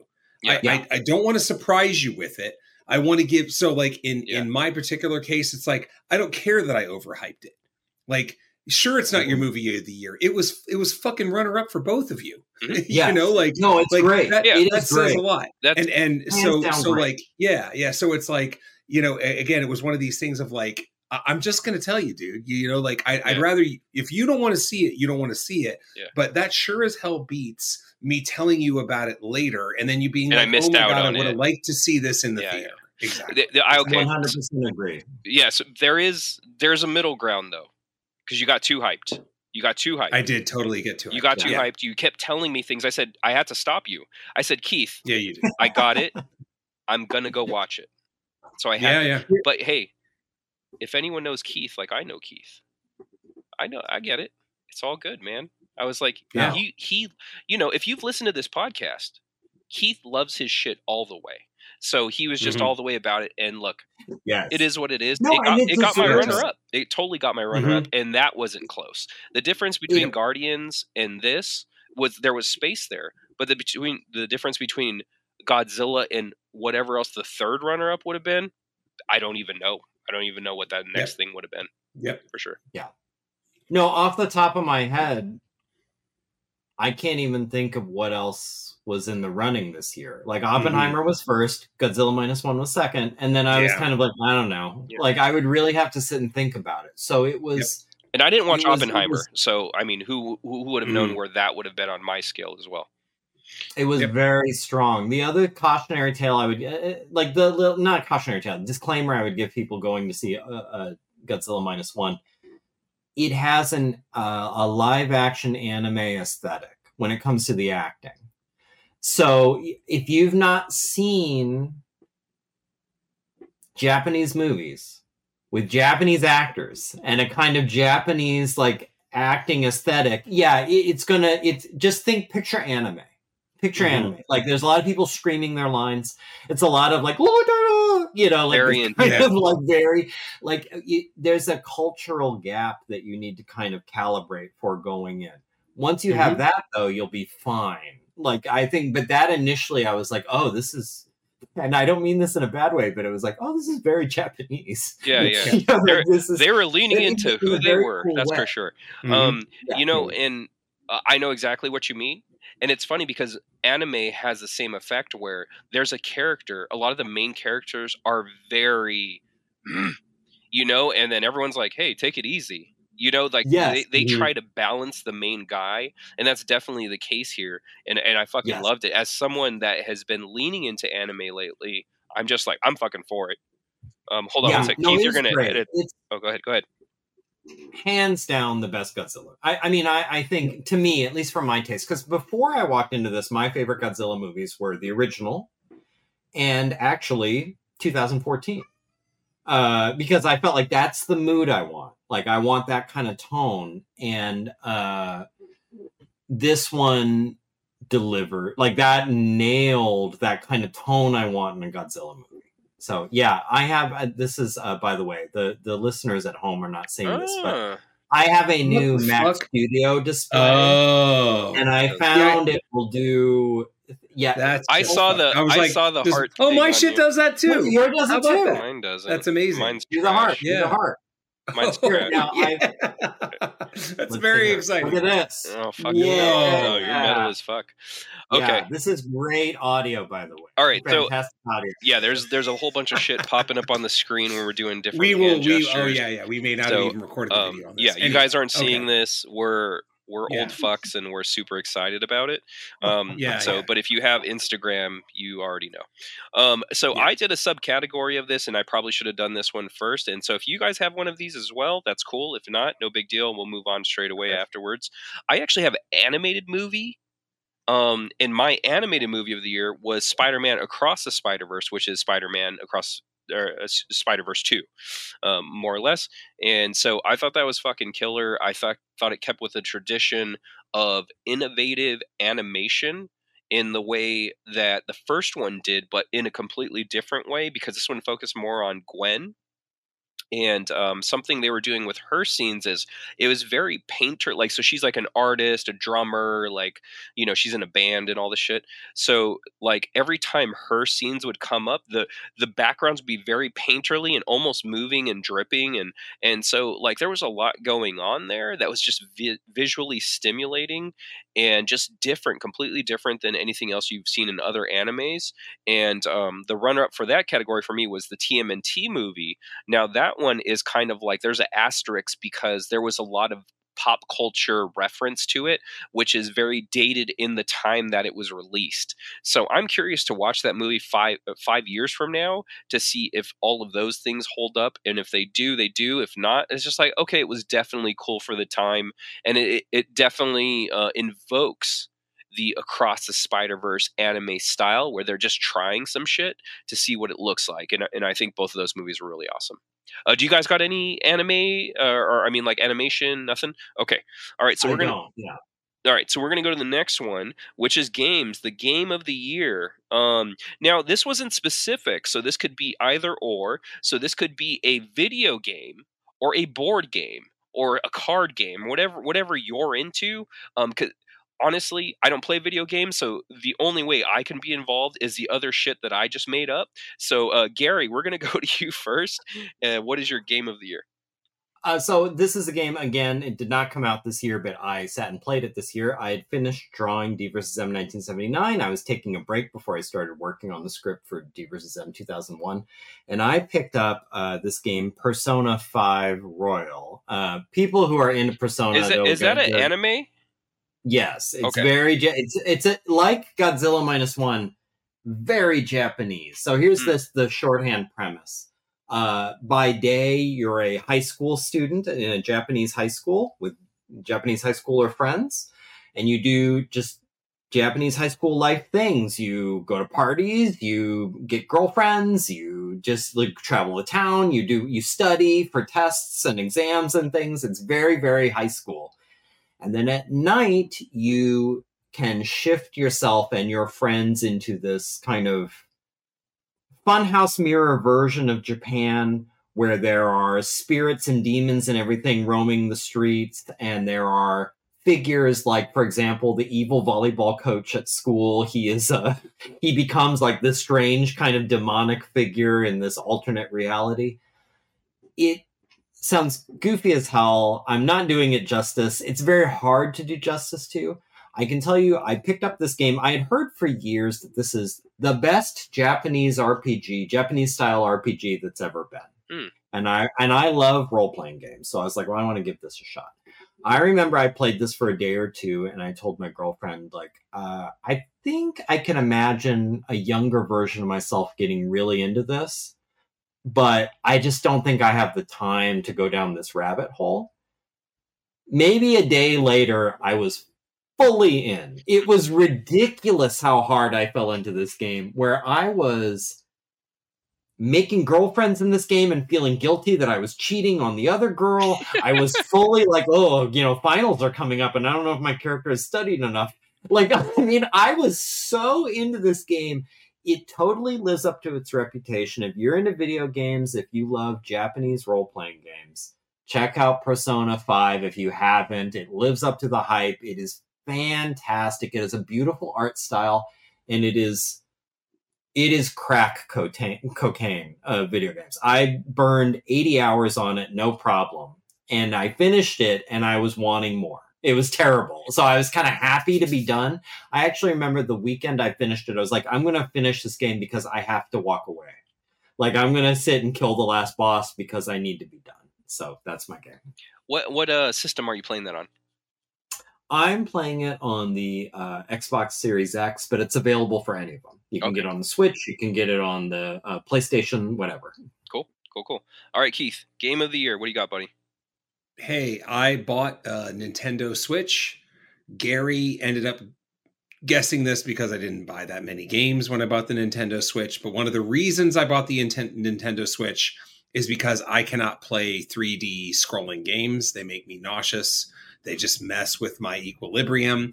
And one of the reasons that I bought the Switch was because it has a killer array of 2D scrollers. And the one 2D scroller that I bought, in addition to the other stuff, was Cuphead. And the reason I bought it was because it is gorgeous. Cuphead is like playing an underground 1935 cartoon. It is creepy. It is freaky. And after I started playing it, I also found out it's real fucking hard. So like I'm playing it, and I don't want to tell too many stories, but basically it was just a litany of people like, oh, Keith, you got a Switch? You know, that kind of thing. And I'm like, yeah. They're like, what are you playing? I'm like, Cuphead. And they're like, oh, man, that game's so goddamn hard. You know, so I'm like, shit. It made me feel better, though, because I was like, do I suck? Did I lose all my video game touch that I had developed as like part of the first generation of people that grew up with video games? But no, I didn't lose my touch. The game's insanely hard. So unbelievable. You can survive the fact that you're getting trashed repeatedly because it's gorgeous. It's just so unbelievable to play, to look at, to experience. So I'm still slowly working my way through it because, you know, I can kind of measure my video game intake. Unbelievable. Yeah. I have to tell anybody, like, if you're listening to this podcast, you care on some level about art. Doesn't matter if you don't care about video games. Even if you hate video games, even if you don't want to play a video game, fine. Totally cool. Go to YouTube and load up a long playthrough of Cuphead. The art is fantastic. Hand-drawn animation, the likes of which you've never seen. And it is really an astonishing artistic accomplishment. And it's another example of a creator who's just believing in their vision. These people who made Cuphead, it's a very small team. They mortgaged their house at some point, thinking like just to like finish the development of this game. Shit. No guarantee this was ever going to pay off. No guarantee there'd ever be some audience for this. And then just to go for like the crazy layup, like they were like, oh, you know what? Let's make it the most difficult game. You would think you would say, like, let's make it really accessible so everyone can enjoy it so we can get our money back. No. Yeah. Let's make it Nintendo hard and let's really crush people's. Yeah, it's the art is beautiful though. You don't have to be a video gamer. Like, load up a YouTube of this game. Nice. Yep. And I would think Gary's runner-up would be that nice little Black Friday package he got himself, which was the Marvel versus Capcom system. And you know, I saw something just to interject myself into the video games. There was an ad where it looked like a PlayStation style remote, and it was like something that you linked up with your TV, and it had 300 games or some shit. And there was definitely like Marvel, Capcom, and those games in it. And I'm like, that's something. And I kind of had to like go, don't look into that. Because there goes hours of your life that you won't get back. Like, so every time I think of that, I'm going to punch myself in the face. Yeah. So it's like I don't play video games because I get addicted to them. So the games that I'm going to talk about is a board game, which is really fun. It's called Sequence. I don't know if I've ever mentioned this on the pod, and it's essentially Connect 5 with teams. So you have every single face card doubled up. So you have 2 of every single face card, or every card in the deck. There's 2 of them on the board. Now, you pick teams. So like let's say there's 6 people, right? So you have 2 teams of 3. Now you have to pay attention. Red team, blue team, right? So you have to pay attention to the things your teammates are laying down and what's in that area. So you get a hand of, I believe, 5, or it's dependent on how many people are playing. You can play up until like, I think 4 per team or something like that. But the more people that are playing, the less cards you get. And with those cards, you have to try to connect 5. It is a fantastic game. Unfortunately, the original a board that you get is somewhere the size of 2 comic books. So if you spread a comic book out flat, that's essentially the size of the board, and that's the size of the cards. So I hope you guys have great vision and like can see from a distance, because the original deck is so tiny. However, my brother-in-law is very clever, and so what he did was he did a little home craft thing, and he got cardboard, the cardboard you would get at school, right? Like if you're going to do a presentation or something, he went and got a piece of that, and he followed the pattern of the original deck, and he glued standard size cards to the board. And so he had a giant version of it, which was helpful for our very old eyes. And so it's a game that me and my family love to play. It gets very competitive. There's no table talk. You just have to pay attention. You have to make sure you're paying attention, or else you're going to fuck your team over. And so, like, my family, to know them is to know that everyone in my family are very competitive at everything. So it's kind of like, hey, pay the fuck attention. This is the card I'm putting down. It gets a little aggressive at times. And because there's usually a penalty for losing at this game. So it's really fun. You guys check it out. Sequence is the name of it. And for a drinking game, my family's gotten into the horse races. Now, what you do is, for this one's very simple. You got a deck of cards. You pull out the aces. Everyone picks, and you can play pairs if you want to play teams or something, if more people want to play. You got four aces, right? So you can double up, you can triple up per ace. It's like, okay, hey, you're the spade, you're the diamond, you're the queen, you're the the heart or whatever, right? And along the side is, I think, about 8 cards face down, right? And so here's how the horse race goes. The rest of the cards are in a deck. You take the top card, you flip it down. Whatever that suit is, that ace moves forward. The goal is to get to the end of the board, you win, right? So like I said, you have cards along the side. When all of the aces move past that row, you flip that card. Whatever suit that is, that card moves back. So you can fuck yourself over. So if it's all right, the ace is in the lead, and then you flip that card when everyone passes that row. If it's an ace, the ace has to move back. So it's a real fun drinking game because you can get fucked up super fast. Really enjoyable. A lot of people can play. And the most messed up part, it's all luck. It's all luck. There's no skill involved. It's just luck, and it's just a fun game to play. So if you guys we are covering all the bases here on Making Comics. Yeah, man. Yeah, 100% all the bases. You guys got another way to get fucked up real fast is to drink a Goose Island 14.6% bourbon barrel aged ale. Mm-hmm. Yeah, and then chase it with bourbon. Yeah, I would do it. I chased it with a Charles Barkley 9.8. Yeah. So, all right. That's what we're doing here. Fuck high school Gary. He doesn't know shit. Yeah. That's right. Let's take his shoes. What does he know anyway? Yeah. All right. Moving to podcast. So podcast of the year. Gary, you go first. You know what? I swear to God, this is not just to shine you guys. I was thinking about the only podcast that I download every week religiously is Making Comics, the 5-star experience of Making Comics. And I'm not just saying that. I was looking at what are my favorite podcasts, and there are a lot. Hell yeah. But there are a lot of them that also sometimes I'll skip a week. I'll look at whoever the guest is or whatever it is, and I'll be like, I don't care this week, and I'll move on. Whether it's like Mark Maron's WTF, I love that. I like Preet Bharara's Stay Tuned. Like there's a bunch of podcasts I listen to, but I don't download them every week. I download Making Comics every single week, and it would be crazy not to name it. So to embarrass you guys, it is my favorite podcast of the year. We love that. Thank you so much. We've had very nice. We've had some people share like we're at the top of their list as well. Like there was a couple of guys that we were their number one, and a few that were in their top 5, and they shared that on their social media. So everyone that did that, we appreciate you guys. Gary, thank you so much. You know, we have fun doing this. You know, it's like it's there's so many different reasons why I love doing this podcast, and I hope we never stop. Number one, it holds me accountable. Like every week, I have to come up with shit that I did, and the only reason you can, or the only way you can do that is by actually doing the shit. So you know, it keeps me accountable for the weekly work I do. Me and Keith, like we're fast friends. We're so close now. Like we were good friends before this podcast. We're even closer now. So it was like the gift of creating comics and talking every week has made us closer, which is amazing.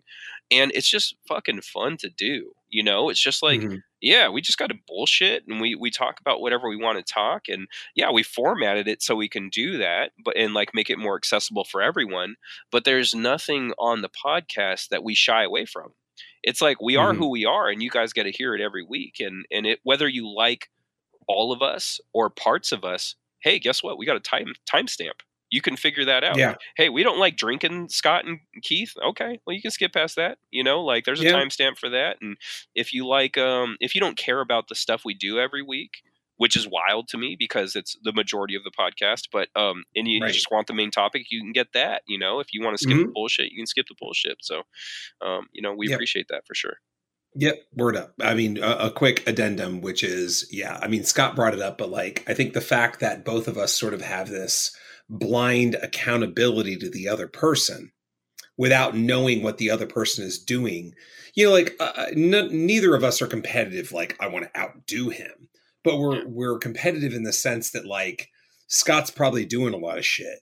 So I'd better stay on my stuff. Right. Like if Scott is doing stuff, I need to stay on my stuff because I need things to talk about. So it's that level of accountability where like we have a competitive, you know, I don't know if it's competitive in this case as much as it is just, I want to keep doing stuff. I want to have things to talk about. I definitely don't feel things, right. Yeah. I definitely don't feel competitive with you. And it's just a matter of, it's a matter of having things to talk about for sure. And like, absolutely. And I 100% understand what you're talking about, because it's like, I think the same thing. It's like, oh fuck, how much shit is Keith getting done? You know, and it's not to try to beat you, but it's like, he's going to have a lot to say. So I'm going to need to have a lot to say. Like, that's essentially all it is. And like, absolutely. I think the nature of who we are as people, we're just productive people in general. And like, to stay on focus is a great thing. And, you know, like we've had many listeners email us and talk about like, hey, listening to the amount of shit you guys do every week, it's like, it's cool. It's upsetting at the same time, but it also makes me go, well, you got to get off your ass because these guys are doing this every week. And it's like, yeah, we're not fucking around. It's not bullshit. Like we're telling you the truth. Like as indie guys, this is what we're doing every week to get our books out and be part of the community and like, you know, make a show and make something of ourselves on top of it. So yeah, appreciate it. Absolutely. All right, Keith. Absolutely. Hey, what is your podcast of the year? Yes. So mine is one that I listen to a fair amount is Plain English with Derek Thompson. That is it's sort of a news, current events. It definitely focuses, it skews a little bit more toward the tech stuff, but it comes off like a very great nonfiction book. Derek Thompson is a dude who writes for, I think, The Atlantic. And he talks about this in I think it's in like the first episode, and in some of it, he's the kind of person that views intelligence as the ability to take complex ideas and speak about them simply, ... in plain English. And to me, that is the ultimate definition of intelligence. It's why I love listening to him. He has guests on that know what they're talking about. And it's just a great listen. I don't listen to every episode because it has to be about some stuff that I'm interested in, but you can find out all kinds of great spins on current events, just all kinds of stuff. So if it's the kind of thing that interests you, go check out their archives, find something that you're curious about, and then go for it. I love it. Great nonfiction podcast. And again, there's nothing better than someone taking complex ideas and using nothing but like 6th, 7th grade language to convey all that stuff and drive a point home. Love it. Nice. Yeah, I just wrote that down. I'll check that out. I'm looking for new podcasts. Like, Keith and I talk about this in private, where like we look at our numbers and we see how many new listeners we get, and like there's something there. And I talked to Keith about like there's podcasts that I love, but over amount of times you lose people because it's like I love these guys, but I think I've heard enough of what they have to say. And so there's many a podcast that I fall off of. That's like I love these guys, but like I listen to a lot of stand-up comedians, and I'm like, I don't like their specials now because a lot of their shit they talk about on the podcasts, and so to me it's not fresh. And I'm like, but I don't like that. I'd rather have a really nice like stand up to listen to as opposed to listening to them every week kind of like roughly talk about the same shit.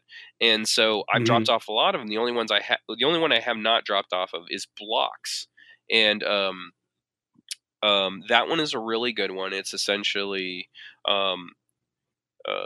famous people or famous comedians or like famous actors talking about their blocks. And the blocks are their not their hangups, but kind of like their hangups, their issues. There's things that trouble them in life, and like it's really great to listen to. Sorry, I'm just trying to Neil Brennan. Thank you. I was like going through my brain. I'm like, who's the host of that? Neil Brennan, fantastic comedian. And so a lot of the first season are all comedians talking about their issues, shit that they have problems with in life, and like their blocks. It's like their mental blocks essentially. And so it's great. It's funny. It's in depth. You get to know about these people a little deeper than you do the surface level. And, he's expanding. He's getting more famous people that are not comedians to do it. And it's so interesting because you kind of learn about their personal lives and shit that you would just never know unless they started talking about them. And he has so many, this sounds fucked up. He has so many issues that he can relate to what they're saying, and they feel more comfortable opening up to him. And like, so you're getting more than I think you would in a normal interview. And it's just a fascinating podcast. So you guys check that out. That is a very good one. I'm a big fan. Yeah. Oh, good. Yeah. Sounds I didn't know you listened to that. That's awesome. Yeah. Okay, so we're going to go to the book of the year. So the pros, not comic books, but actual books. I do not listen or read to books that are not comic books because I am who I am. And so Keith, Gary, go ahead, go first. So what is your pro book? Okay, well, anyone who's followed me on YouTube this is not going to be a big surprise, or anyone who's talked to me in private life. The Creative Act, A Way of Being by Rick Rubin. I had kind of forgotten that I had first encountered it because it came out early in the year. There we go. Keith's giving me the heart. Technology, baby. It came out early in the year, and I had kind of forgotten about it. And I had spent, after we talked about these are the categories, I spent a few weeks like, I don't know. And like thinking about books I'd read, and I'm like, I'm not sure. And it just about a week ago occurred to me like, oh my God, I read this early in the year.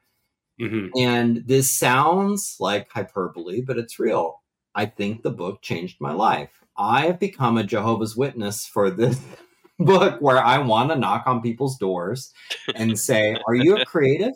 Well done. Have you accepted Rick Rubin as your personal Lord and Savior? Because I think it is that good. I think any artist of any type, drawing, painting, musician, whatever your thing is, writer, doesn't matter, can benefit from this book. It's really, I think... what's it called? I'm sorry? It's The Creative Act. Creative Act, A Way of Being, by Rick Rubin. Rick Rubin, who I knew most of all from the Beastie Boys. Not as part of the band, but a producer. It just basically... It's I don't know, maybe a little new agey. I know Keith has read it. Like, I don't know how he would describe it, but it's a little my runner-up, incidentally. The mentality the ideal mentality of an artist going into creating their work, which and now some of this I've confessed to people is vaguely narcissistic. Part of what I loved about the book is I agree with him 100%. I think he has the right attitude and the right approach to this is the ideal creative, the ideal mental and emotional state to be in when you're making art.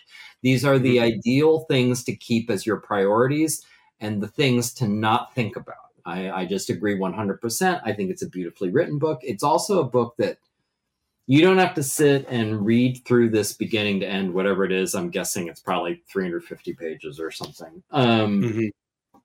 It's a lot of little chunks. And you can just open it wherever you want. It's broken up by sort of topic, but you can open it wherever you want. You can read a page or two and get some inspiration or get some reassurance or get some direction and set it aside. You don't have to necessarily open it and read it beginning to end. I thought it's an incredible work. If you've seen Rick Rubin interviewed talking about his process, he's a very interesting guy. He's very encouraging. He's just Cliff's Notes version. He's a creative guru more than anything else. He's the guy you would want behind you when you're working, kind of, keeping you in the right state of mind. So I loved it, and I recommend it to anyone who's any kind of a creative. Just rubbing your shoulders. Yeah, totally. Breathing on your neck. That's right. Totally. Yeah, that's right. right. A little known fact. Exactly. In your ear. Yeah, little known fact. Maybe a little nibble. Who knows? Yeah, I mean, what's good for you is what's good for him. And a little known fact, cousin of Paul Rubin, Pee Wee Herman. So, hey, all right. You talking about it, Keith talking about it. I've gotten many a quote from Keith, definitely, and mentions just in the episodes about this book, and so it's definitely on the list.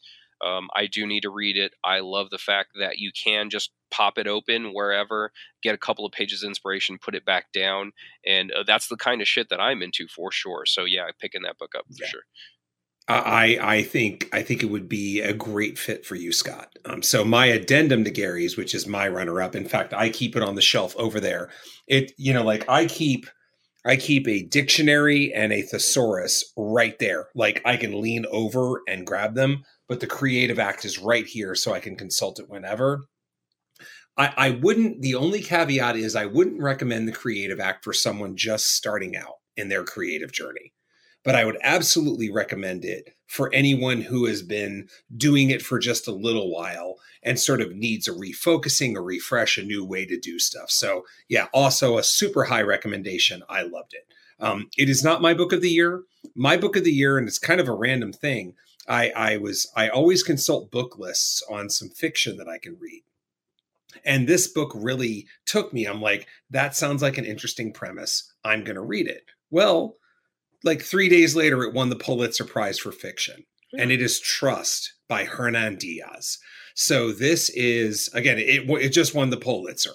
It is a brilliant story that takes place in the 1920s, sort of following a financial tycoon, and it's told in 3 parts. And what's so great about it is that it is a puzzle. And that as you go through each part, the puzzle clarifies to the incredibly cool climactic end. So, if you're into like fiction, it's not too highfalutin. It's just good, So loved it. Yeah, I mean, I didn't.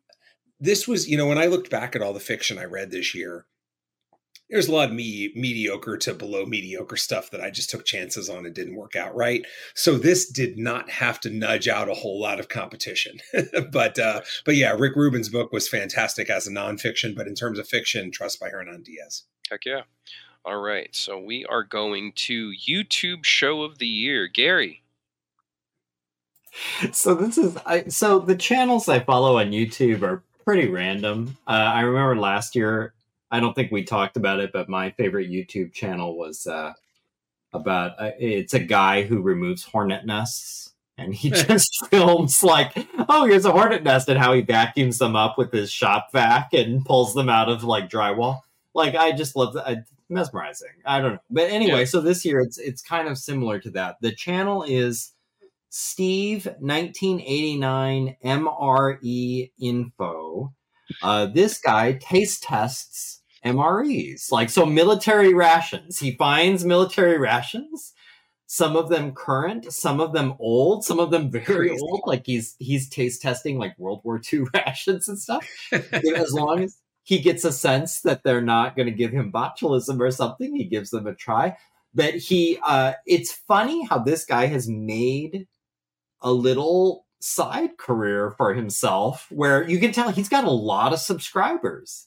And he has these little catchphrases he does where every time he opens like a vacuum seal thing, he's like, he'll pop it and you'll hear the hiss of the air going in. He'll be like, ooh, nice hiss. He does it like every time. And you can tell people in the chat, like the comments are kind of like, ooh, nice hiss. Like they're in yeah, exactly. Yeah. Every time he unpacks an MRE, he's like, let's get this out on a tray. And then he has like one of those steel military trays with all the little, like a cafeteria tray.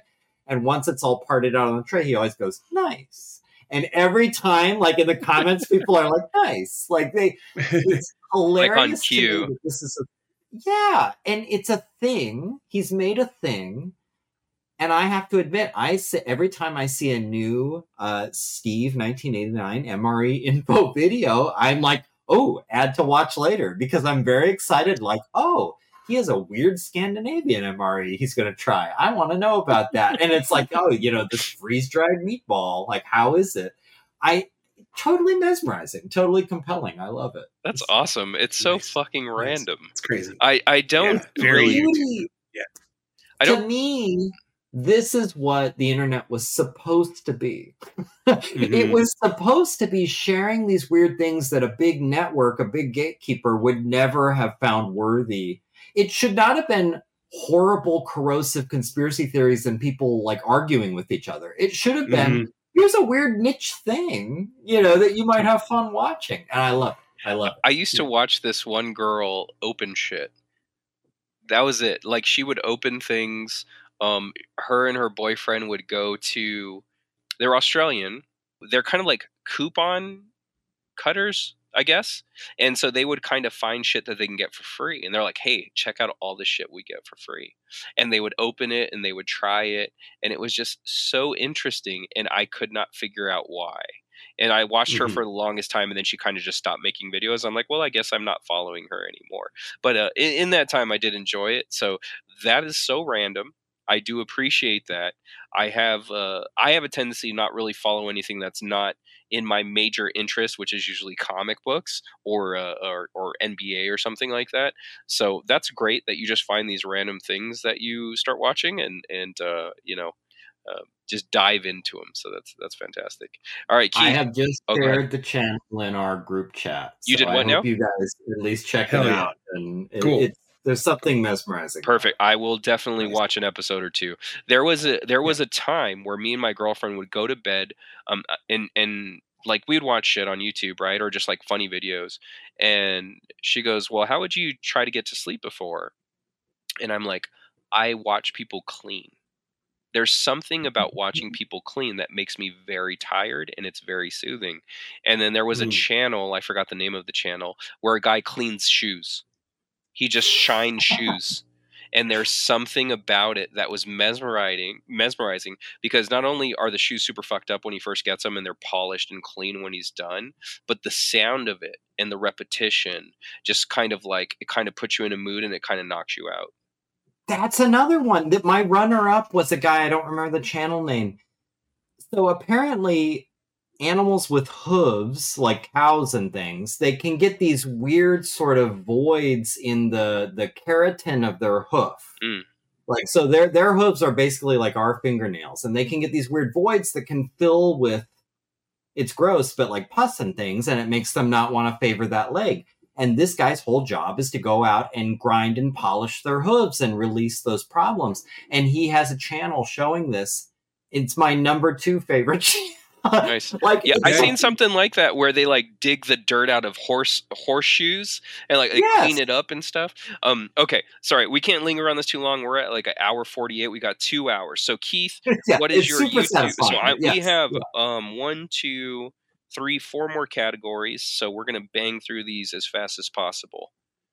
Sure. By the way, if we get worried about time, we can switch to mine, and I would be happy to record a little bit, and we can. Oh, okay. Like, just Yeah, if share we it lose later. it, yeah, So it's sure. like, yeah, because We- I know I'm. Yeah, looking at we the could probably numbers. use with a constraint at this point. But Yeah. yeah. All right, Keith, the Okay. YouTube show of the year.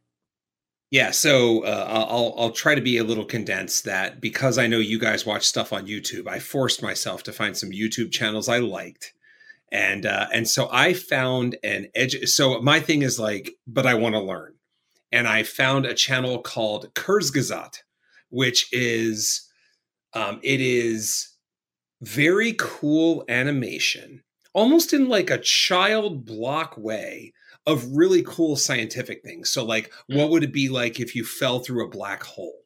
What would it be like black, like dark matter radiation?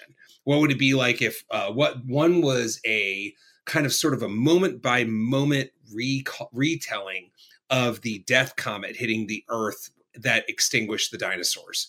So it's riveting to watch. It's like this cool, funky animation that, again, feels like it's sort of out of these almost childlike play toys. And it's great. So Kurzgesagt, super fun, like 10, 12 minutes at a time. Like I think a lot of the YouTube stuff I like, you can just sit through one dose and then save it for the next time I've subscribed. It's great. It's educational and it's also cool at the same time. And as a writer, I like to fill my brain with things because you never know where it's going to happen, what's going to come out. So really, really fun, cool. And also I learn a little bit.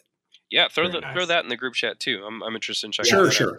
I'll look it up right now. Okay, Yes. and then my YouTube show is the host of it, or the channel name is Matt with 4 T's, MATTTT.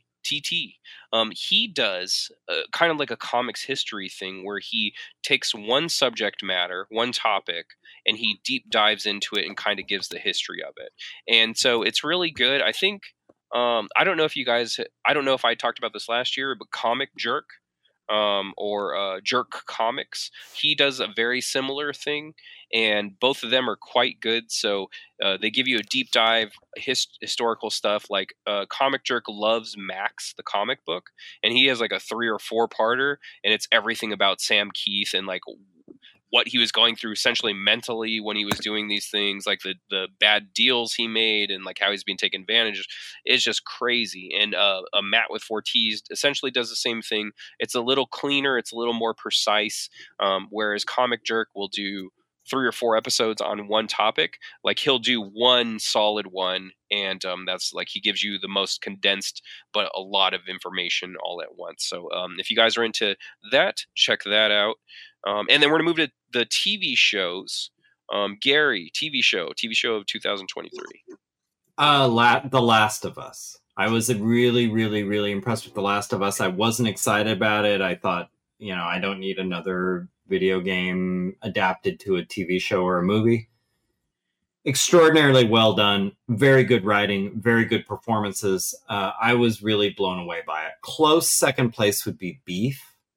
If anyone saw Beef, it was fantastic and hilarious. So just check it out. But Last of Us is my pick. I really enjoyed that series. I completely forgot that was this year. And so I would say that would probably be my backup. Yeah, that my runner-up for sure. I really enjoyed that series as well. Keith, TV show. So for me, it's yes, sir. Yeah. For me, it's Bodies.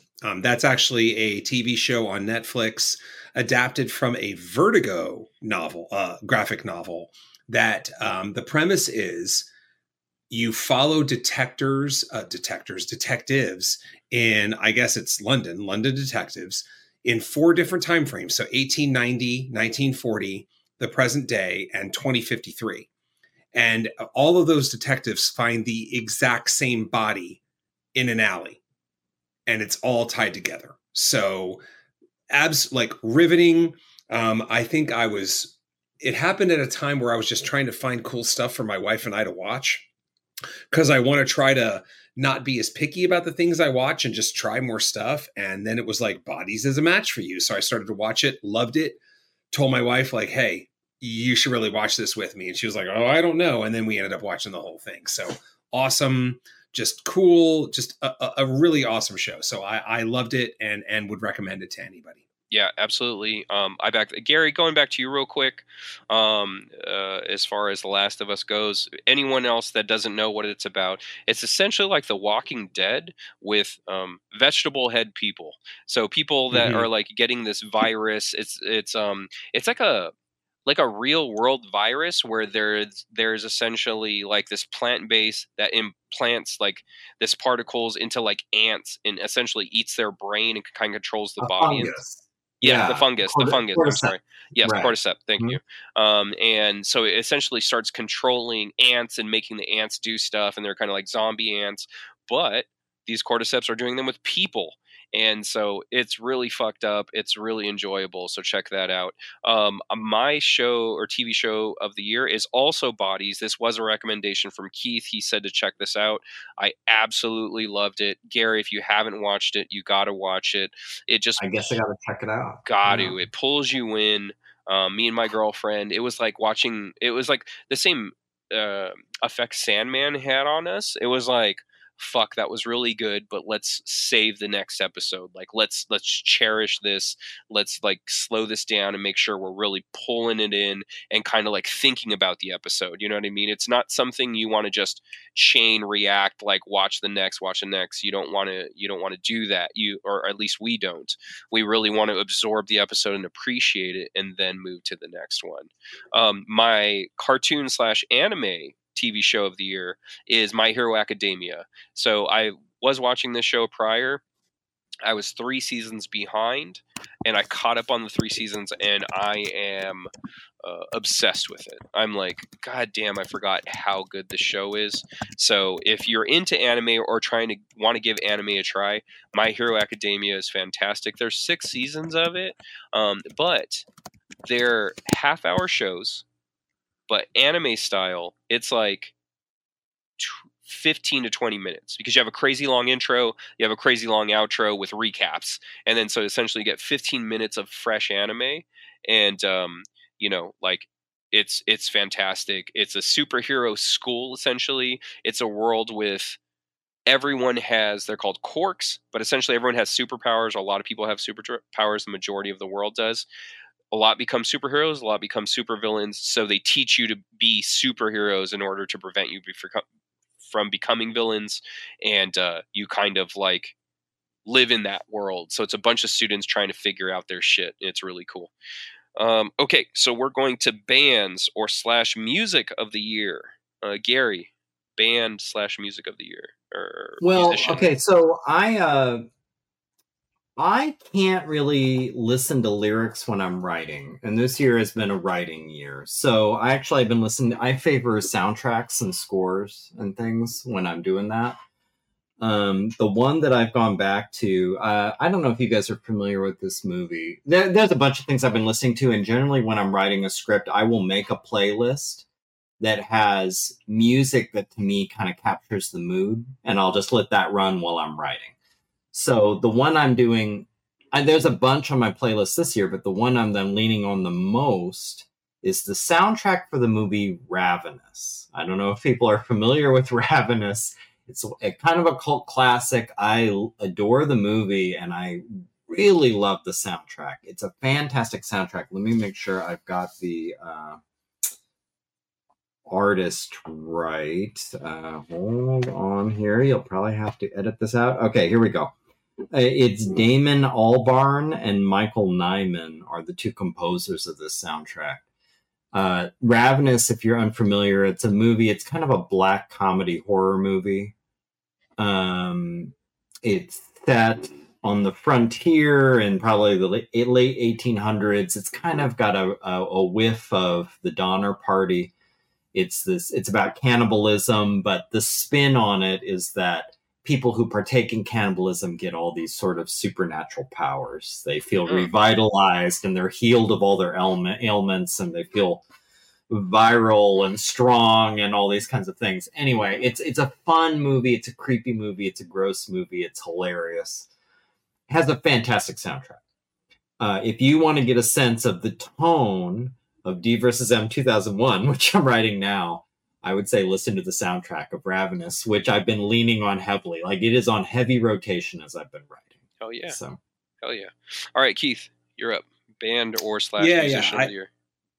Yeah, I feel so. I'm gonna have a tie for band and then an album, because I needed to convey all these things. So without this probably should come as no surprise, but my tie for band of the year is MF Doom and Miles Davis, and that is because I went on 2-month benders for each earlier in the year that sort of carried their way through the year. So I talked about it earlier in the year. It still held. MF Doom is awesome. I will remember 2023 as the year that I really fully got into both MF Doom and Miles Davis. So they tied for my artist of the year. Spotify favored MF Doom, but my heart ties MF Doom with Miles Davis. And in terms of, I had to mention an album of the year because I love this thing. It's death metal, but it's catchy. It works, and I believe this, again, 2023 will be the year that we remember that Frozen Soul, because that's actually what my shirt says, that Frozen Soul became a major player in the death metal scene. So loved it. Glacial Domination by Frozen Soul. If you like death metal, it's very like arena rock death metal. One of the cool things about them is the lyrics are actually audible. Like, yes, he's sort of, doing it, but you understand every word he says as the lead singer. So anyway, without further ado, that's my shit. Oh, yeah. I'm not heavily into music. I don't listen to music all the time. I usually listen to podcasts. So mine is still Blackpink, Band of the Year. They all signed their new contract. 3 years running. Yeah. They all renewed their contracts, so life is good. All right, and then Dark Horse of the Year. This is the last category. So the Dark Horse of the Year is the thing that we didn't think that would potentially be good or knew about, or basically it was the surprise of the year. Like, oh shit, I actually like this. Gary, what is your Dark Horse of the Year? I sat, and because people were talking about it, I sat and watched Dungeons and Dragons: Honor Among Thieves, which is a movie that came out. Chris Pine is the lead. It actually has a very good cast. Hugh Grant is in it, and first of all, I had heard that it's just good across the board. But as an old D&D nerd, someone who was into D&D back in high school, I have to admit, kind of delighted the whole way through. I mean, it was terrible for my girlfriend to watch with me because I was like, oh, that's an owlbear. Oh my God, they're casting Fireball. Oh my God. I recognized all this. There was so many old Advanced Dungeons and Dragons deep cuts in this movie. It really felt like fan service for as an audience that I can't imagine really exists in a meaningful quantity. I was really impressed. And there's even nods, a few brief nods, blink and you miss it, to the Dungeons and Dragons cartoon that used to be on, where if you see it, you're like, oh my God, but even apart from that, even if you didn't play Dungeons and Dragons, even if you don't know anything about it, it's a really fun movie with some surprisingly good special effects, and I was entertained the whole way. I was never bored. It has a good cast. It has fair writing. It's good effects. Like, it was really enjoyable. I was shocked. Hell yeah. I saw the trailer to that and I thought it looked terrible. So I'm glad you enjoyed it. Keith, your Dark Horse of the Year. I kind of have a tie for Dark Horse of the Year, and I've already talked about both of them. I didn't expect I didn't even know about Bodies. So Bodies as a TV show has to be tied for Dark Horse of the Year. And I didn't expect Godzilla -1 to be anything more than like a standard Godzilla movie. So for me, it's like I've already mentioned both of my Dark Horses of the Year. They made my favorites of the year, and both of them came out of nowhere. So yeah, man, loved them both and happy that I found them. That's fucking crazy. So mine is The Marvels. I expected nothing from this movie. I thought it was going to be another ho-hum. I enjoyed all of it. Now, there's nothing groundbreaking about it, but I enjoyed watching the movie. I was like, that was a really fun time. I had a real good time with that. And honestly, that's more than what I expected out of it. So, like the MCU had a couple of rough ones. In I think this is version 4 or whatever. So, like pleasantly surprised by the Marvels. I really enjoyed it. I haven't seen it, and I've been hearing people say that it's getting a really bad rap. It that totally it's actually a very enjoyable movie. Like, despite, I mean, everyone reports on, oh, the box office is terrible, whatever. It's a fun but time. people are saying like it's fun. It's a fun movie. Mm-hmm. I'm curious to see it. Yeah, fun time for sure. Worth the ticket price. Like I was like, I really enjoyed that. It was a nice day out of the house or whatever, and just got to enjoy some fun times. And like not every comic book you read is Alan Moore. You know what I mean? It's just like sometimes you just need a fun time and go, yeah, fuck yeah, that was worth my $4 that I paid for it. And so whatever the $12 I paid for that movie, totally worth it. Good night out with the best friend and the girlfriend. So hell yeah. All right, hey, so we did it. We got to wrap up here, guys. Your beers. So I had St. Bernardus Christmas Ale 9.8. This was surprisingly smooth, but I had drank a 14.6, so I don't know if this was smooth just because I had a 14.6 or because it's just really smooth. So I'm going to give it a 6.5 just because I'm not quite sure. I'll give it a 7. Wait, what did I just say? I can't remember. I'm going to give this a 7 because it's a 9.8, but I didn't feel it at all. It was really smooth, really easy to drink. So St. Bernardus Christmas Ale 9.8, 12 ounces of Belgian. 7. I think that's what I said. I can't remember. Gary. I was finishing off a Goose Island bourbon barrel stout. 14.6%. It is still 100% a 9 out of 10. It's fantastic beer. But boy, it piles on. Like, it does not seem like a 14.6% beer until you finished it. Yeah. And then it's like, oh yeah. Yeah, now I feel it. And I'm feeling it right now. It doesn't fuck around. Keith, your beer. First Call Double Oak Bourbon. I should have known this. This is a 6.0. It's very oaky. So hence the name Double Oak. So I'm not a big oak person. It's a perfectly fine bourbon. I tend to like smoother bourbons as opposed to oak bourbons, but it's fine. I mean, I bought a bottle of it. I ain't going to hate it, but it also is not kind of in my vein. So perfectly fine. A good oaky bourbon. 6.0. Oh, yeah. I got a quick quote here. There's multiple because this was a great interview. This is from Matt Wagner. The greatest skill an artist could have is to not be satisfied. Next time it'll be better. Next time it'll be better. Matt Wagner. So I thought that one's a really good one to knock out. And I have a few other ones by him. And that's very similar to a quote Keith and I like. I think that's by...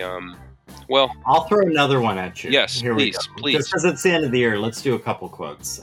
This is by Leonard Bernstein. To achieve great things, 2 things are needed: a plan and not quite enough time. There you go. That's excellent. Mark Wade. I think it was Mark Wade. Yep. Yeah, it was Mark Wade. Mm-hmm. Yeah, you were muted there. All right, perfect. Yes. Hey, you can find me at Scott Lost, SCOTTLOST on Twitter, Instagram, and Threads, and Facebook.com/Scott Lost. You can pick up my books at accidentalaliens.com. Second Shift, Minimum Wage Superheroes by Day, Superheroes by Night, Wanderers of Mosanda, Anthropomorphic Dinosaurs versus Humans, Paradise Hills, which is in the book Astounding Adventures, a half Filipino, half Mexican kid discovering crazy, fantastical shit going on in his life while growing up in his neighborhood in Paradise Hills. It's really good. As people say. Gary, where can they find you online? You can find me on YouTube under my name, Gary Hodges, or you can find me on Instagram under the name of my comic, Dinosaurs vs. Marsbots, Dinosaurs vs. Marsbots. And that has a link tree that'll take you to all the places. For example, the Etsy shop where you can buy my book. Hell yeah. Keith. Yeah, you can find me on Instagram at Keith_Invader. I'm sharing everything, just all of it. You want it, it's there. Boom. And then you can also go to my website at keithrfoster.com. You can find some pages on my books, and of course you can order those books. It is animals, ... get infected with a virus, and now they want to hunt humans. Kadoja, which is giant monsters meet H.P. Lovecraft, and Three Protectors, which is Kung Fu in Space. KeithRFoster.com. Hell yeah. Questions, comments, concerns. You guys really like this episode? Let us know. makingcomicspodcast@gmail.com. If you have any advertisements, something you want to bring to the comics world, hit us up, makingcomicspodcast at gmail.com. We can advertise you there. We'll talk to you about the details of all of that and get you right there at the front of the episode and boosting your project or your dates or whatever you got going on. Yeah, we are the 5-star motherfucking experience. That's just a fact. Have you rated us accordingly is the question. If you have, then thank you. If you haven't, it's right there waiting for you. Just like Richard Marx. It's Apple Podcasts, and it's Spotify, and it's the 5 motherfucking star experience. You may not be able to type in the words, but you can sure give the stars. So show some love. It really helps, and we really appreciate it. Fuck yeah. All right, we did it. World's best cup of coffee, guys. Yay, yay.